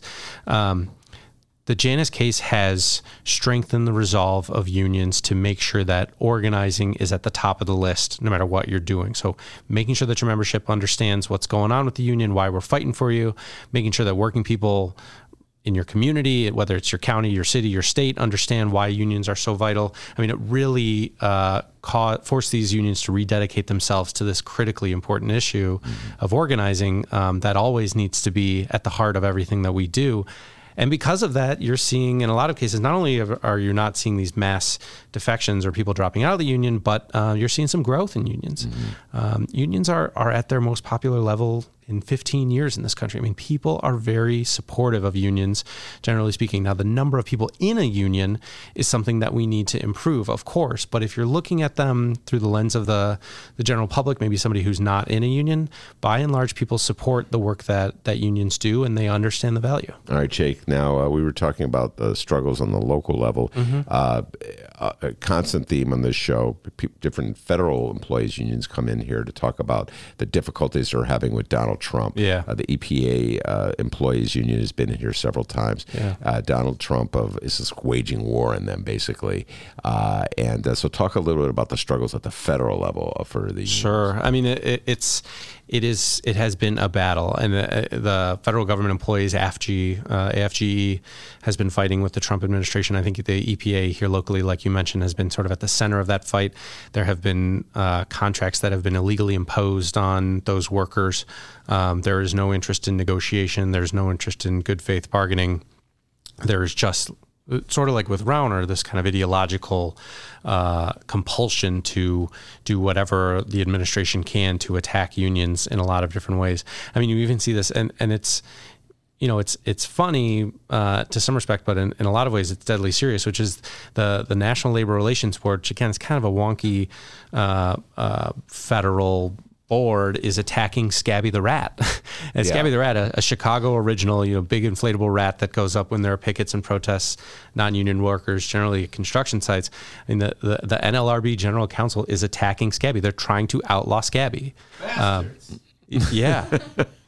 Well, look, that rat, God love him, was born and raised here in Chicago. This is something that a lot of people have pride in, and also you see Scabby around town. I mean, there are a couple Scabbies who got Ryder brought Scabby to a reader. A couple of years ago, I've said this to the show. A couple of years ago, we with the reader.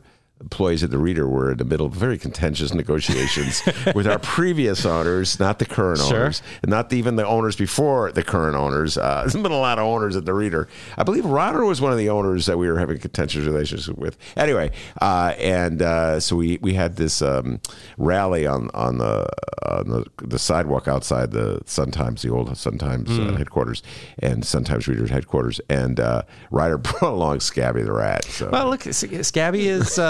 Scabby is a powerful symbol. I mean, it's funny, and it's something that gets people's attention, obviously. And you might want to say that, it's just a big inflatable rat, like it's not that big of a deal. But this is a symbol of just how deep the attacks go on unions from the Trump administration. Something that is, if you're just a general supporter of unions out there, maybe you're not in the labor movement, but you understand the work that unions do and why it's important. This is something that should give you pause and should make you concerned about the direction that our country is going. I mean, this and a hell of a lot of other things too, but this, especially when it comes to unions, is something that's really concerning. So when you see Scabby out there on the street, you see workers with Scabby, give them a high five, tell them you're with them. It means a lot. And if you see Scabby, tell them we've been trying to get him for one of these Benny J bonus interviews for months. Scabby's a tough book to ask. Man, he's a busy rat. He's a busy rat. A lot of strikes. Something we talked about earlier today and yesterday. I don't know if you saw this story. It was in the Tribune. There's some Republican legislators downstate they have this initiative. They want to separate the rest of the state from Chicago, and they say they're sick and tired of Chicago politicians. They want an independent 51st state, I think, south of the I-80 border and the I-80 divide, I should say. And when you were talking about unions, I'm thinking unions are more popular downstate than I think people realize. And so it's bizarre, this anti-Chicago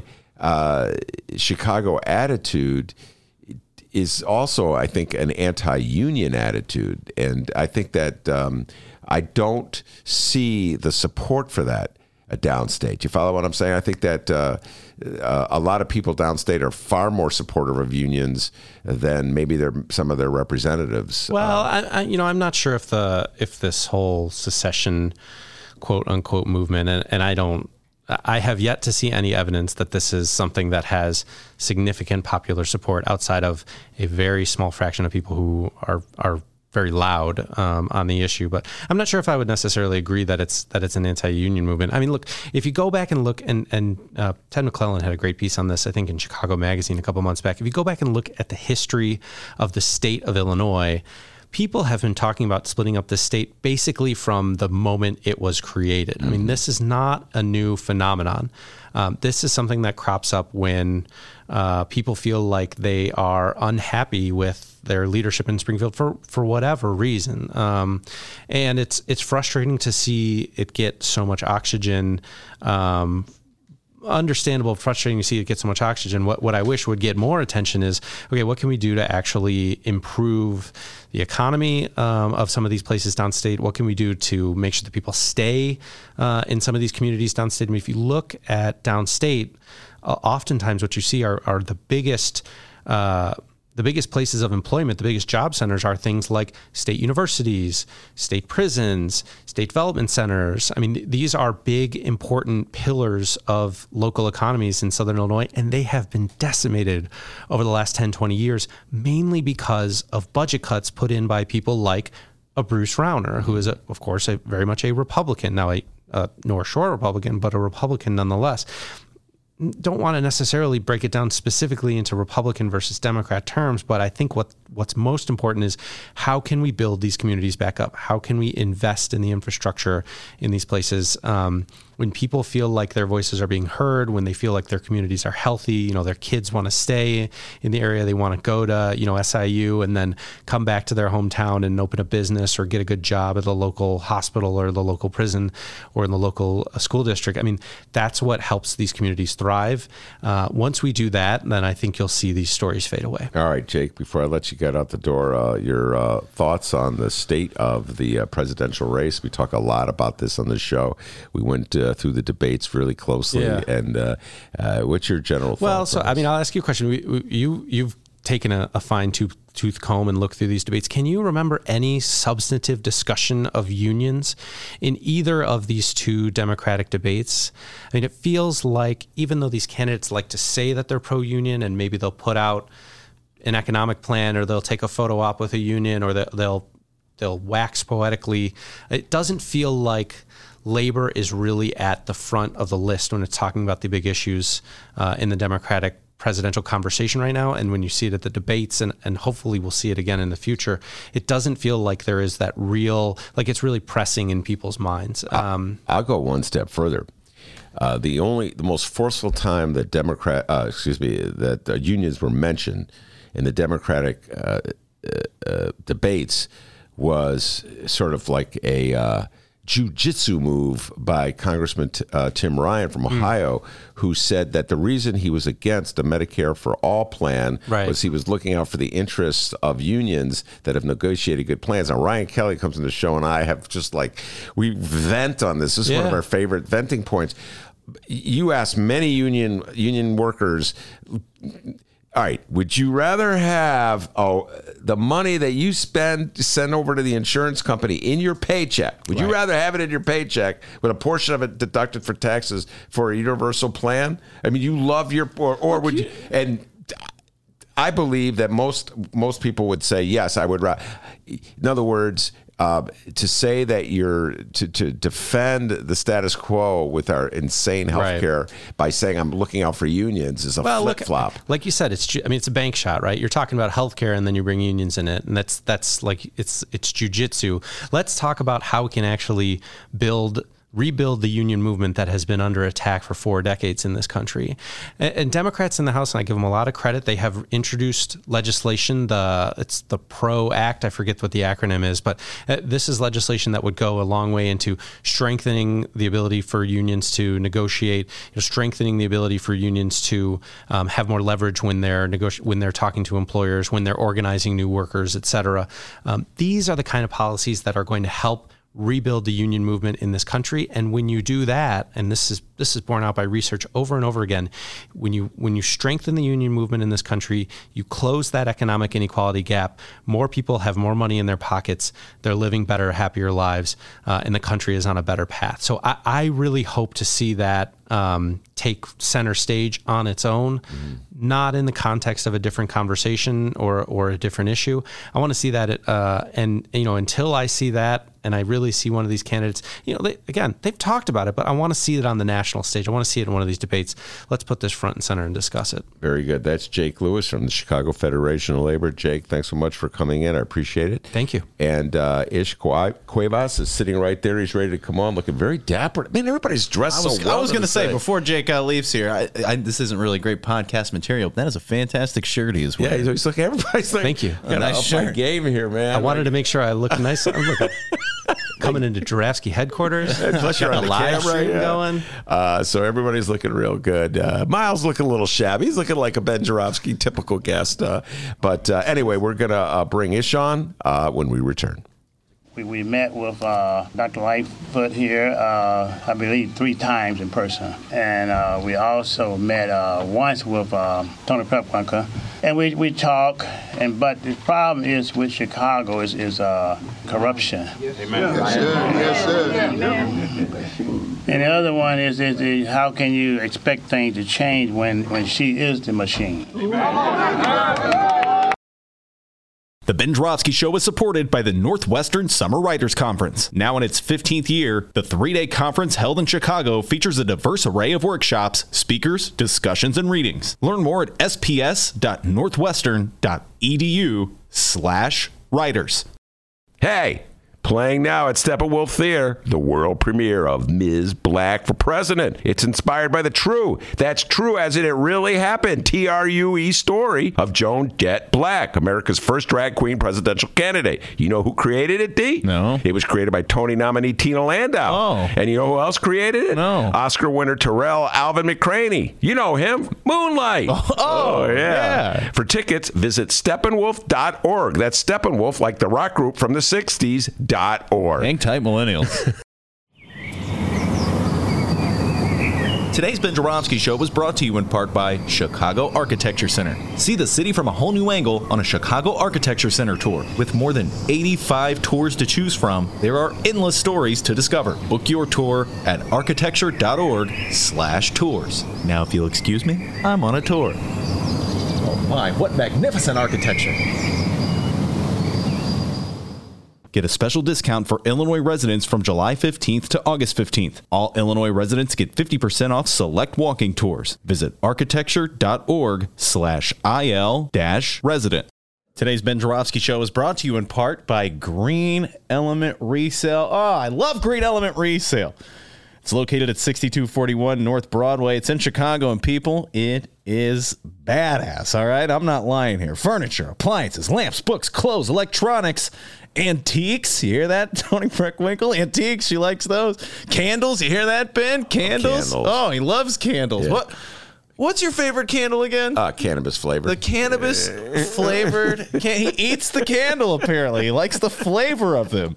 It's the scent. I don't know why you're eating them. I like wax. Oh, Remember those little things that, when you're in junior high, the wax things, there was juice in them? Oh, yeah. I think I'm looking at millennials. No, I know what you're talking about. I know what you're talking about. Oh, you eat the wax, and then you could drink the juice. You know what I'm talking about? I used to eat Rico. You know what that is? No. It's a Mexican candy where you squish it in a can and it has like spicy. Yeah, I've had that. Yeah, I just didn't know what it was called. Oh. Yeah. All right. Well, don't eat real candles. That's bad. But hey, let me talk about Green Element Resale some more, all right? I love this place. It's a thrift shop, but it's the only thrift shop in Chicago that helps bring you the Ben Joravsky Show. So if you're ever on Broadway between Granville and Devon, I'm there quite a bit, actually. I have a friend that lives right by there. Tell them thank you and go check out Green Element Resale, 6241 North Broadway, and find more information at greenelementresale.com. Boy, Green Element Resale, you go there and you will save so much money. Isn't that right? Oh my, all that money. Jingle jangle. Jingle jangle. Welcome back to the Ben Joravsky, live from the Chicago Sun-Times. Yes, indeed. Ish with us in the studio. We've got a lot to talk about. Labor Day Parade coming up in the 10th Ward, presidential debates. My goodness. The quote-unquote Hispanic invasion of Texas. Donald Trump's lost his mind. And, of course, White Sox wives. We have a lot on my list here to talk about. But before we do that, D, you got an update for me? Absolutely, I do. First off, Pat Pat Rod, our good friend Pat Rod on the YouTube live stream, he weighed in, and I want to make sure that we note this here. He says, if you guys end up getting this guy, referring to Miles Kampf Lassin and Monroe in a bonus segment, I predict it will be the most popular show. I will be waiting for it. So no, that would be a good debate. I don't know, Ish, if you heard this, but Monroe Anderson, regular on this show, and he's old school Democrat, okay? He worries that the Bernie supporters are going to go too far to the left and hurt the party, and he's still a little irritated at Bernie supporters for 2016, all right? Miles, who was just in the studio, millennial, Whitney Young grad, by the way, before your time, 2 years before you, but anyway, he writes for In These Times, and he believes that that's exaggerated, that the old-timers, baby boomers who say that are mad at the Bernie bros are exaggerated, that's not the reason Hillary lost. That's not. There's many other reasons, etc. And so I said, as he was leaving, I'd love to have you guys on as a debate, because Miles heard Monroe on the show yesterday. And he goes, I want to, I take issue with him, so it would be great to have. We should have a baby boomer versus millennial debate on here. Bring it on. They stay mad. They stay mad. I don't know why. Let's do that, man. Millennials versus baby boomers. Oh man, you work for a baby boomer. You work for Sue Garza. I do. The ultimate baby boomer. Yeah, and then you have a whole team. It's all millennials. It's awesome. Isn't that amazing? Like, Sue Garza's got all these millennials, man. They're like these 20-year-olds working for her. I think half of them went to Whitney Young High School. I know there's some Whitney Young connection there. All right, and we got one more update here. It's our top story locally of the day. While J.B. Pritzker hangs out at the state fair with that butter cow. It's the butter cow, which has 9 hearts to represent the 9 essential nutrients in milk. That's right. It's made entirely out of butter, and it's a state fair tradition since at least 1922. Oh, 1922. That's my favorite part. So while J.B. Pritzker hangs out at the state fair with the butter cow, our former Illinois governor, Rod Blagojevich, has been making the news. Donald Trump said that he's strongly considering pardoning former Illinois Governor Rod Blagojevich. But according to the Chicago Sun-Times and one Tina Spondelez, some of the state's top politicians on today have expressed that they are not pleased that President Donald Trump is considering shortening the prison sentence of former Illinois Governor Rod Blagojevich. I have some politicians here who weighed in. J.B. Pritzker, the guy we were just talking about, butter cow man, he weighed in. Speaking to her, let's see here, the governor has said, this is from Jordan Abadea, J.B. Pritzker spokeswoman. The governor has said he believes the former governor is in prison where he belongs. Pritzker spokeswoman Jordan Abadea said in a statement, the president should instead focus his attention on the critical issues facing this country, like gun safety. What do you think of the response there from Team Pritzker? Well, as much as I love Jordan, I disagree. First of all, presidents could do more than one thing at once. So talking about commuting the sentence does not mean he can't also deal with guns, which I think he could do both. And secondly, 14 years is too much for what he did. I was no huge fan of Rod Blagojevich, but it's a ridiculous sentence, and let the man out. It's one of the few things that Donald John Trump and I see eye to eye on. Would you say it's maybe a bit of a biased opinion from the Pritzker campaign with the whole phone call thing that went on during the election? Right. They don't want to see. Stand your ground. Yeah, you got to stand there. I don't know, everybody, one more time. There were those phone calls. Yeah, JB was singing a different song when he was calling Rod Blagojevich on the phone looking for his endorsement. Man, politicians, But J.B. Pritzker does not want to be too closely identified with Rod Blagojevich because of those embarrassing phone calls that were used against him in the campaign. But once again, as I've been pointing out all day long, Donald John Trump came to the aid of J.B. Pritzker when he started talking about commuting Blagojevich that undercut the effectiveness of those Rauner ads showing with the Blagojevich tapes, because suddenly Republicans were starting, this is unfair. They're treating Blagojevich the way they treat President Trump. And so all of a sudden, Rauner had to drop those commercials because,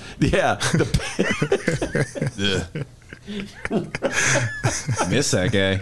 I'm gonna drop him.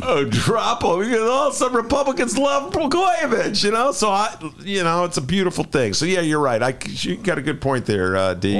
J.B. Pritzker's got to distance himself a little bit. What about Illinois House Republican leader Jim Durkin? Well, on Thursday, he said Blagojevich, quote, was deservedly convicted, saying his attempt to shake down a Children's Memorial Hospital head for a campaign contribution is as low as one can get. That Come on, there's a lot lower you can go. Like the president of the United States, the leader of your party, Durkin.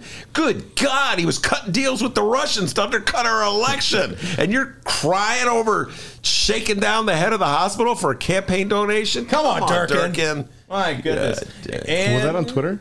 What's that? Was that on Twitter? This is according to Chicago Sun-Times and one Tina Svandelas. I'm not sure. I'm pretty sure it's on Twitter, though.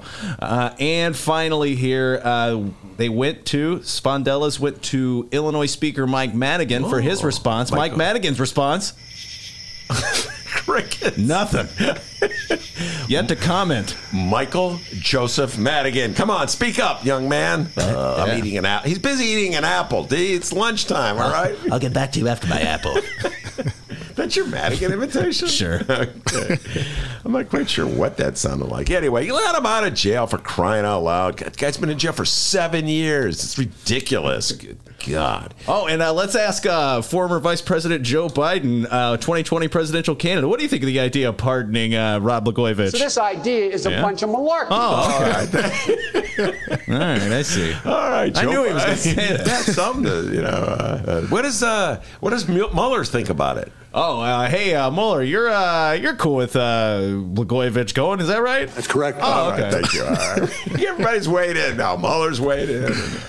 All right, Ish. First of all, first things first, let's talk about the Labor Day parade. It's a big deal in the 10th Ward, your home turf, at least your working home turf.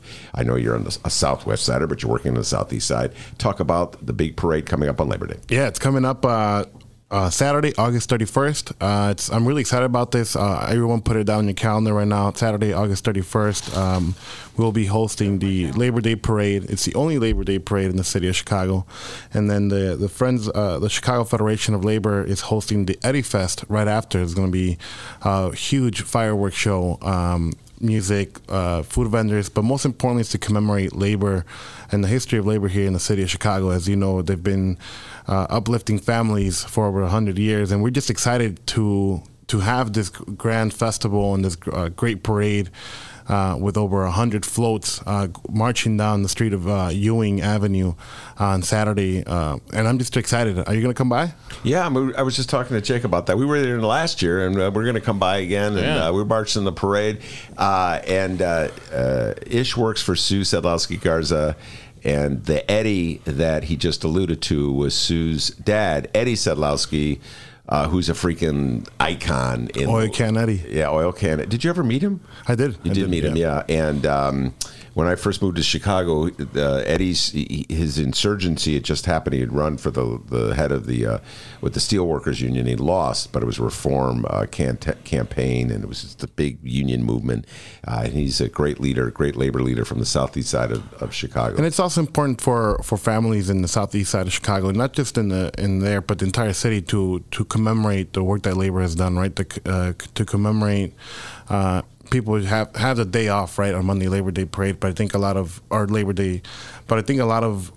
newer generation that isn't necessarily in the unions might not understand what the significance is, right? So that's an important day for us on the southeast side, but it's an important day for all of us who have come from working class families, who have seen our forefathers and work their way to middle class, or to work their way into sustainable wages for our families. So I'm excited to have this. There's going to be a Crucial Conflict's going to be performing on Saturday. So hell yeah, it's going to be dope. It's going to be dope. Conflict, man. Do you know them? Oh yeah, 90s rap group. Oh, Hey was their popular song. Smoking on hay in the middle of the barn. I'm excited. Wait, time out. Did you know that song? Yeah. Oh, you know, hey? Well, I mean, I had to listen to everything. All right. Well, don't put it that way. I had to listen to it. Go, man, I was really enjoying it while I was listening. In the 90s, I was what, like 5 years old? Yeah, I was going to say, I'm older than him. No, he's a young millennial, and you're an older millennial. So let me ask you, take off your labor hat, put on your millennial hat. In general, what is your generation's attitudes toward unions? You know what? I'm gonna talk about this in the perspective of growing up on the South Side, right? So I think that as a young Mexican immigrant, I had people in my classes in my neighborhood who had both, right? You had your father who worked in the union, and you had your father who worked in whatever field they were in, right? Mostly because they were undocumented. So I think that for the majority of for the people of my age growing up on the South Side, I think the union is something that's kind of like that's far away. It's kind of unreachable. There was a few people who were able to get in it who have benefited from the movement, but there's also a lot of people who haven't, who may not have heard. And I think it has to do a lot with the way that Chicago Public Schools over the last 30 years kind of has taken away a lot of those career vocational programs from the public school system, right? And so as CPS was kind of decimating all these programs across the city, starting in the late 80s, by the time I got into the schools in the mid-90s and high school in the early 2000s, those programs were non-existent, right? So even if I didn't know about unions, in the Chicago Public School system, it's not like people were inculcating the values of the union or the values of a trade. The main priority was always to go to college. But what happens to those students who don't want to go to college, those students who maybe want to work, manual with their hands? And those options were never given to us. So now you have hundreds and hundreds of students who fell through the cracks and have to work low-paying jobs, bouncing around throughout the city when there's, now labor shortages in the unions. So that's the way that I'm looking at it, and that's actually something that I'm trying to, along with the Alderwoman, are trying to solve now that we're in the Committee on Workforce Development, to figure out how we can to identify the leaks in the workforce development pipeline, to figure out how we can strengthen the ties between public schools and the trades and create pre-apprenticeship programs. I've been meeting with people across the city to specifically to figure out how we can solve those issues. So anyone out there that wants to help with this cause, let's do it. Let's do it together, because we have to figure out how we can give our young people jobs, well-paying jobs, right? It's recently I've been looking for studies that show kind of like the correlation between gun violence in the city and jobs, right? And it's interesting that I haven't been able to find the statistics. Of any one of your listeners have it, send it to me, email it to me. But it just shows you that when or at least for me, I'm looking at like a graph, right? Like when vocational and the trades programs started to go down in CPS, then you start having this like inflation of gun violence going up, right? Obviously, there's multiple other factors on there. I'm not. But you're saying there is a correlation. There is. I guarantee that the study is done. That there's a correlation out there, and we have to explore that. We can't just leave that, And I know that people keep saying, well, people need jobs. People need jobs. Well, when they need well-paying jobs with benefits, So it's something that I'm working really hard at in the next few weeks, in the next few months, and hopefully we can have people around the city on this. All right. Now, I know you've been also been following the... by the way, so one more time, the Labor Day Parade, August 31st. And where does it start? It starts on 112th in Ewing, and it's going towards Calumet Park. It ends at Calumet Park. Is it the same route as they did last year? Yes, it is. It's a long walk, folks. Get your leg. I walked in that thing. It was so hot that day. Were you in there last year? Yeah. Man, it was so... We walk up and down. When you're walking one way, the organizers, for example, with my colleague Nicole Garcia, who's been doing a phenomenal job in organizing the parade, we are literally going up and down the route all day long. I remember not far from us in last year's parade, J.B. Pritzker was marching, which, remember that? And he was with Juliana Stratton. They were marching to the parade, and we were all just like sweating like horses. Well, it's funny because I never really see politicians sweat. Like actually, and then at the parade, I see Chu Garcia just drenched. Everyone, was all the one myself. Year? Yeah, Garcia was there last year. Yeah, I remember that. I do remember a certain candidate for mayor was there last year, getting signatures to petition for nominating petition. This certain candidate took a picture posing with young Dr. D. That's me. And wait, I remember this. Yeah, you remember? And it's Lori Lightfoot. Yeah. And I tell you what, Ish, the world looked so differently then. I remember seeing Lori there. And I may have signed her petition. I don't know. I signed everybody's petitions, even though it's illegal. The crazy election law, you're only supposed to sign one. I signed Troy's. I signed Lori's. I forget who else's I signed. So basically, you validated your own signature. Yeah. So it's some sleazy election lawyer. Hey, that Ben Jarofsky. Nobody can read. Yeah, I said validated my signature. I signed everybody's. But who was the other one I signed? Oh, I must have signed. I think I signed Tony Preckwinkle twice because the And I told the lady, oh my God, I'm a story within a story. I told the lady who was getting the signatures, you already signed for Tony Perkins. That's all right, sign again. Anyway. Someone didn't get the right training. But they didn't get the right training. It's another story. Of course, Tony was challenging the signatures of Lori Lightfoot. So it would have been ironic if Tony's signature challengers moved to strike my signature because on the grounds that I'd signed. But I actually signed Lori's before I signed Tony's. Anyway, it just didn't. Lori was doing what a politician has to do. You have to march in the Labor Day parade if you're a Democrat anyway. I did not see any Republicans in that parade. And so there she was. She marched in the parade, and she went to Eddie Fest afterwards, and she was getting signatures to her petitions. And I got to tell you, Ish, in a million years, I wouldn't have bet that she would have been the mayor. I remember I probably said to Dennis, I don't know why this lady's running. She can't possibly win.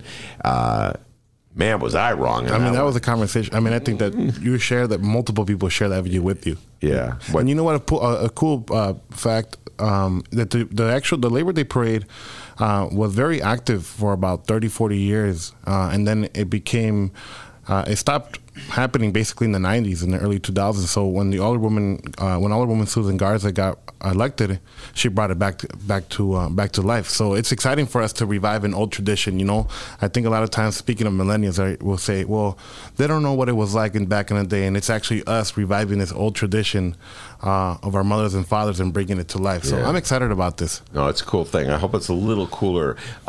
Ish Cuevas is my guest. When we come back, we'll take a break. We come back, I'm going to throw some national questions at him about national politics. Donald Trump stirring things up, talking about invasions and the consequences of his harsh rhetoric. We'll be talking about that with Ish when we return. How do you respond to people who think that regardless of the underlying facts, the way you handled the question of your Native American heritage was tone deaf, offensive, and indicative of a lack of presidential tact? Well, I grew up in Oklahoma.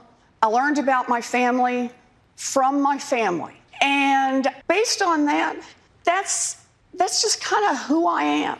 And I do the best I can with it. There was an investigation.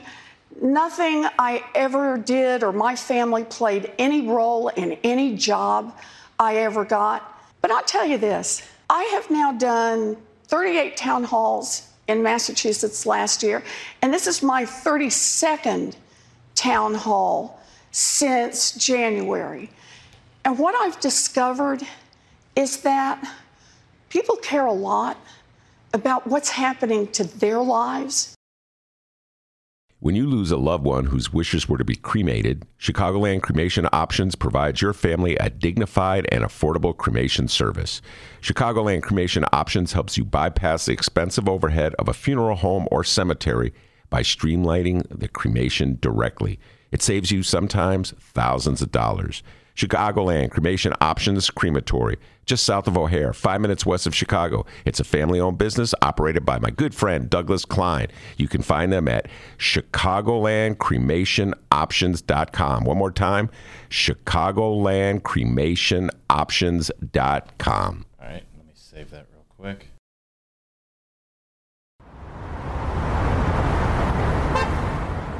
Today's Ben Joravsky Show was brought to you in part by Chicago Architecture Center. Discover the breadth and majesty of Chicago's architecture on a Chicago Architecture Center bus tour. From bungalows to Bauhaus, our expert docents will share the fascinating stories behind our city's architecture.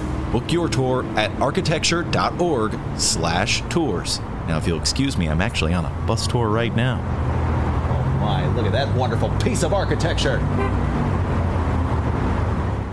Get a special discount for Illinois residents from July 15th to August 15th. All Illinois residents get 50% off select walking tours. Visit architecture.org/IL-resident. Welcome back to the Ben Joravsky Show.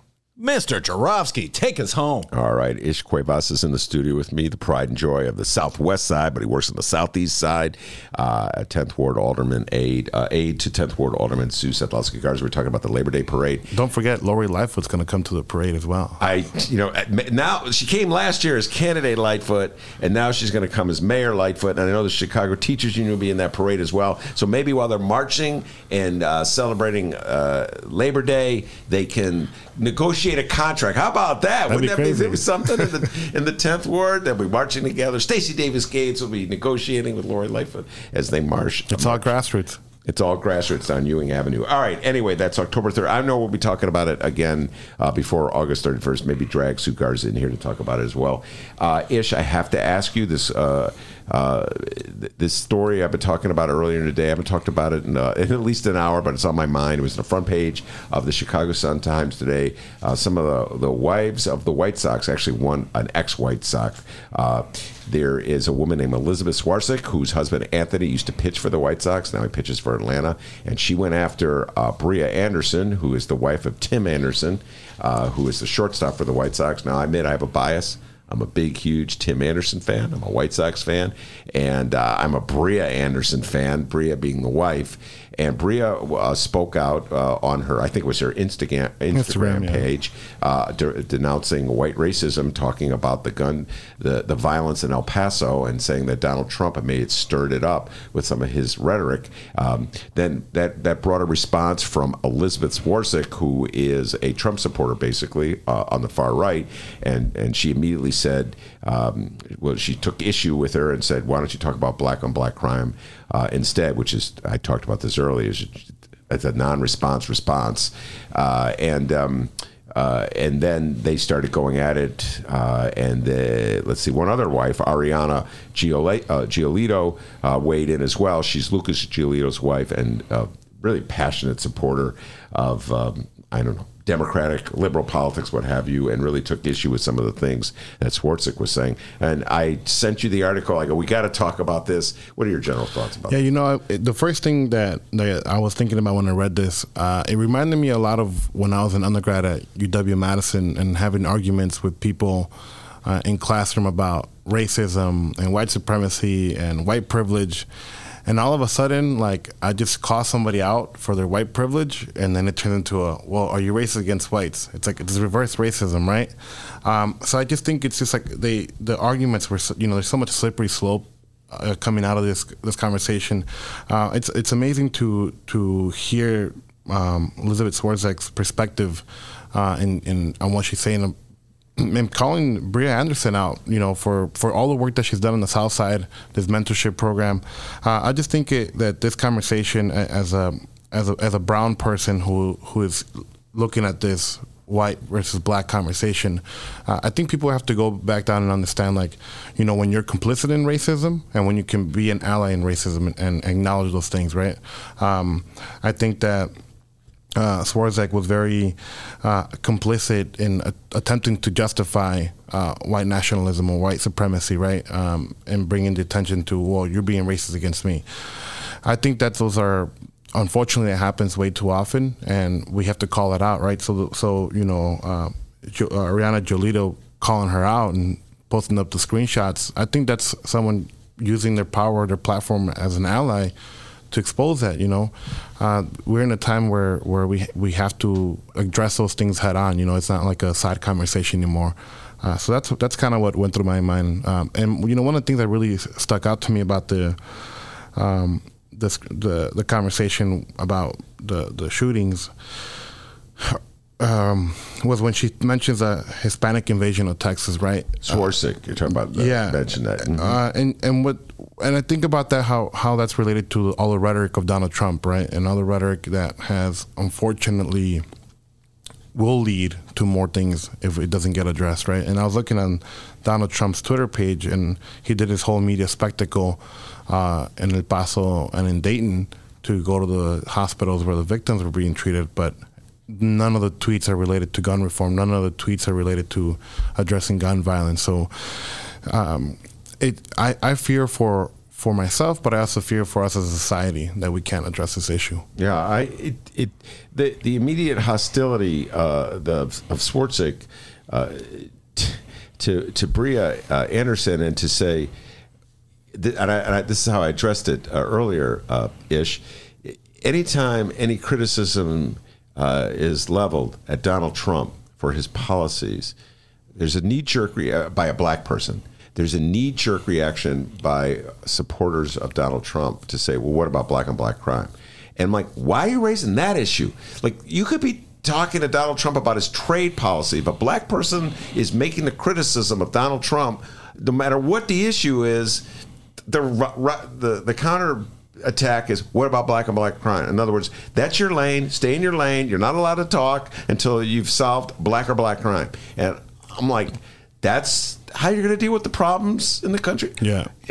And also, what gives Swarzek the opportunity to speak on it as if she's the expert, right? And then when she feels like she's getting called out, instantly going into basically like crybaby mode, right? When she says like, she says, well, you can't have it both ways. Congratulations. You know, and I feel like that's always like when the right-wing trolls on Facebook are losing, they just go into this like, oh, well, like, look at you. Who do you think you are, you know? Yeah. And it's annoying. Well, and she took a couple shots, Swarzek did, at Bria Anderson. I didn't read this part, but she mocked the work that Bria Anderson and Tim Anderson are doing through their foundation.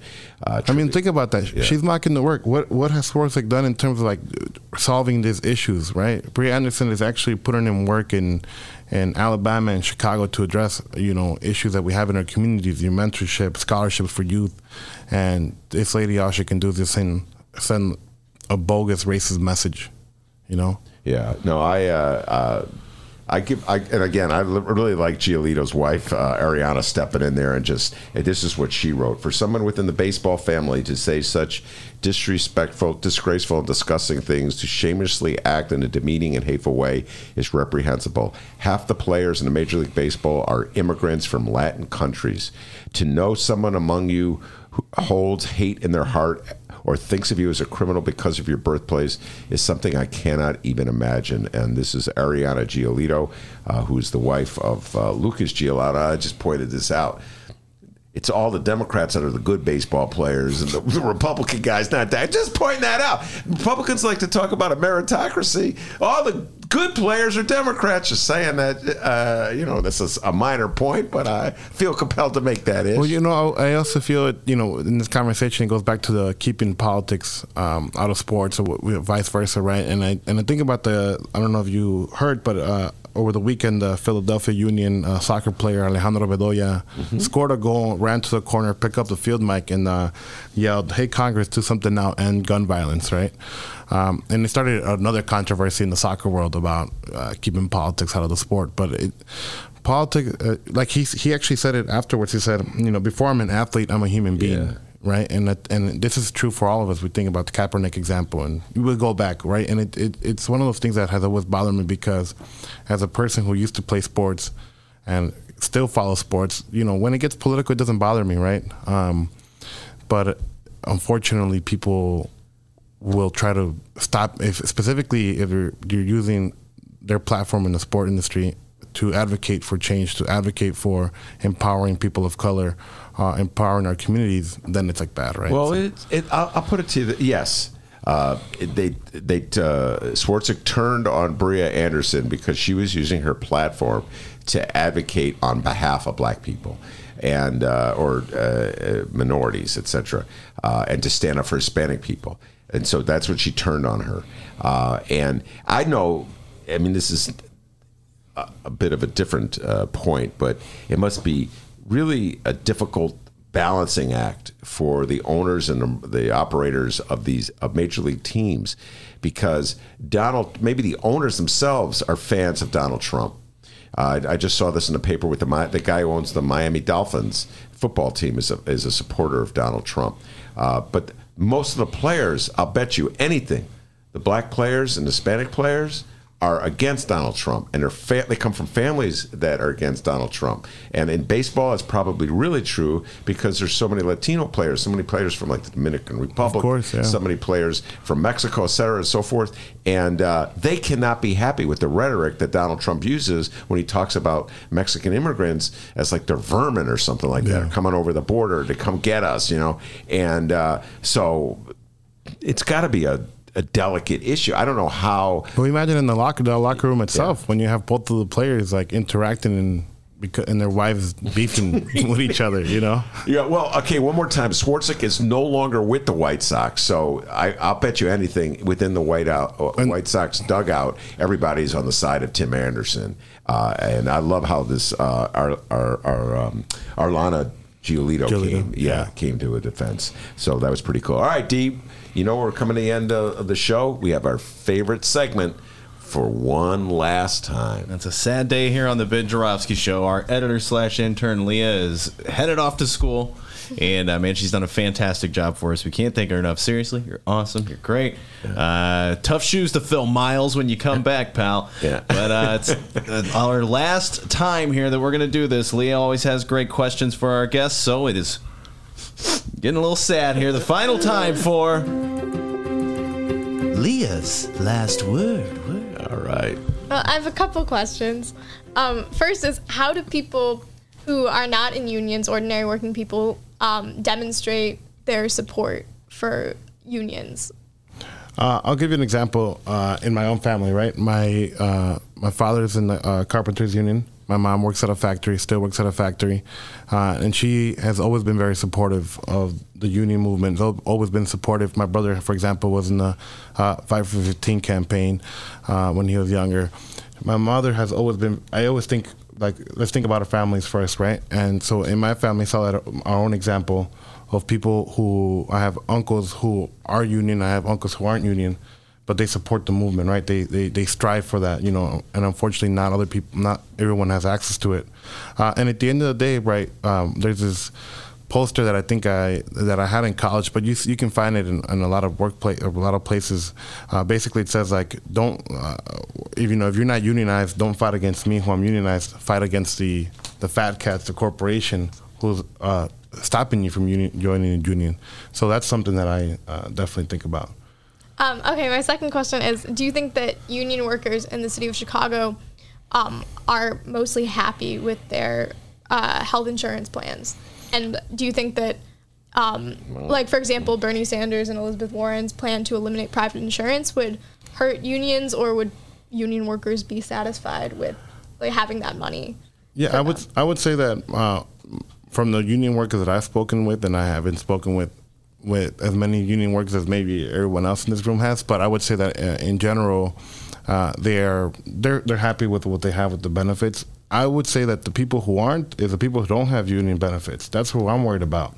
I'm worried about all the people in our communities on the southeast side who aren't unionized and who are constantly getting exploited by whatever entity they work for, who don't have any benefits, who have to rely on going to the emergency room for a simple issue, and then it costs them thousands of dollars. That's the people who I'm concerned about, and those are the people who I think that the presidential candidates should be thinking about when they're talking about Medicare for all. I can tell you that a lot of retired city employees are upset because the amount of money they have to pay for the premiums keeps going up, and this is a negotiating tactic. So when you link your health benefits to your job, and it becomes a bargaining chip in your negotiations between management and labor, I just think that's cruel.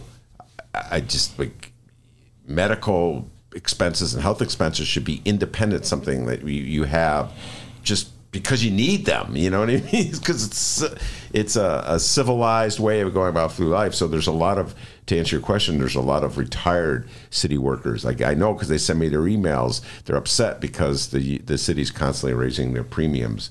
It's more and more expensive for them to get the health care, and they're on a fixed budget anyway. So I do not understand, Ish. We'll be talking about this for a long time, and Lee as well. Why this country is not making a bolder move toward some kind of nationalized health plan. We talked about this at the Hideout the other day. There's such resistance to it. The Republican Party is going down. They're going to be running against whoever the Democratic candidate is, basically on a policy to destroy Obamacare. Right now, they have a federal lawsuit coming out of Texas that's supported by Trump that would destroy Obamacare, and they have nothing to replace it. So essentially, the Republicans think they can get reelected. Donald Trump can get reelected by running on a platform to take away health care from people in this country. I hate to think that they're right. You know what I'm saying, Leah? It's ridiculous. Yeah. But they're trying to. They're spending millions of dollars with all these think tanks to get that passed through other legislators. And if they prevail in the courts and ultimately come to the Supreme Court, and I keep thinking that the Supreme Court's too political. I get this. There's a cynic in me that thinks that they'll hold off on this decision because they don't want it to work against Trump. I think this would be devastating for Donald Trump politically to be running for re-election, calling for the abolition of Obamacare. Because then what are people going to have as a health care? You know. Anyway, Leah, best of luck to you. I know you're heading out tomorrow, right? Yeah. I'm leaving back for college tomorrow. Getting on a plane, 2:00. Yeah. You're going to Boston, right? Yeah.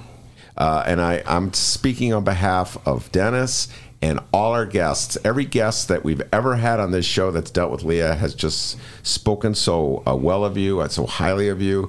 Just the way you greet them, bring them into the studio. You're so nice, a friendly face. You're amazing, and I hope Ben writes you a really good letter recommendation.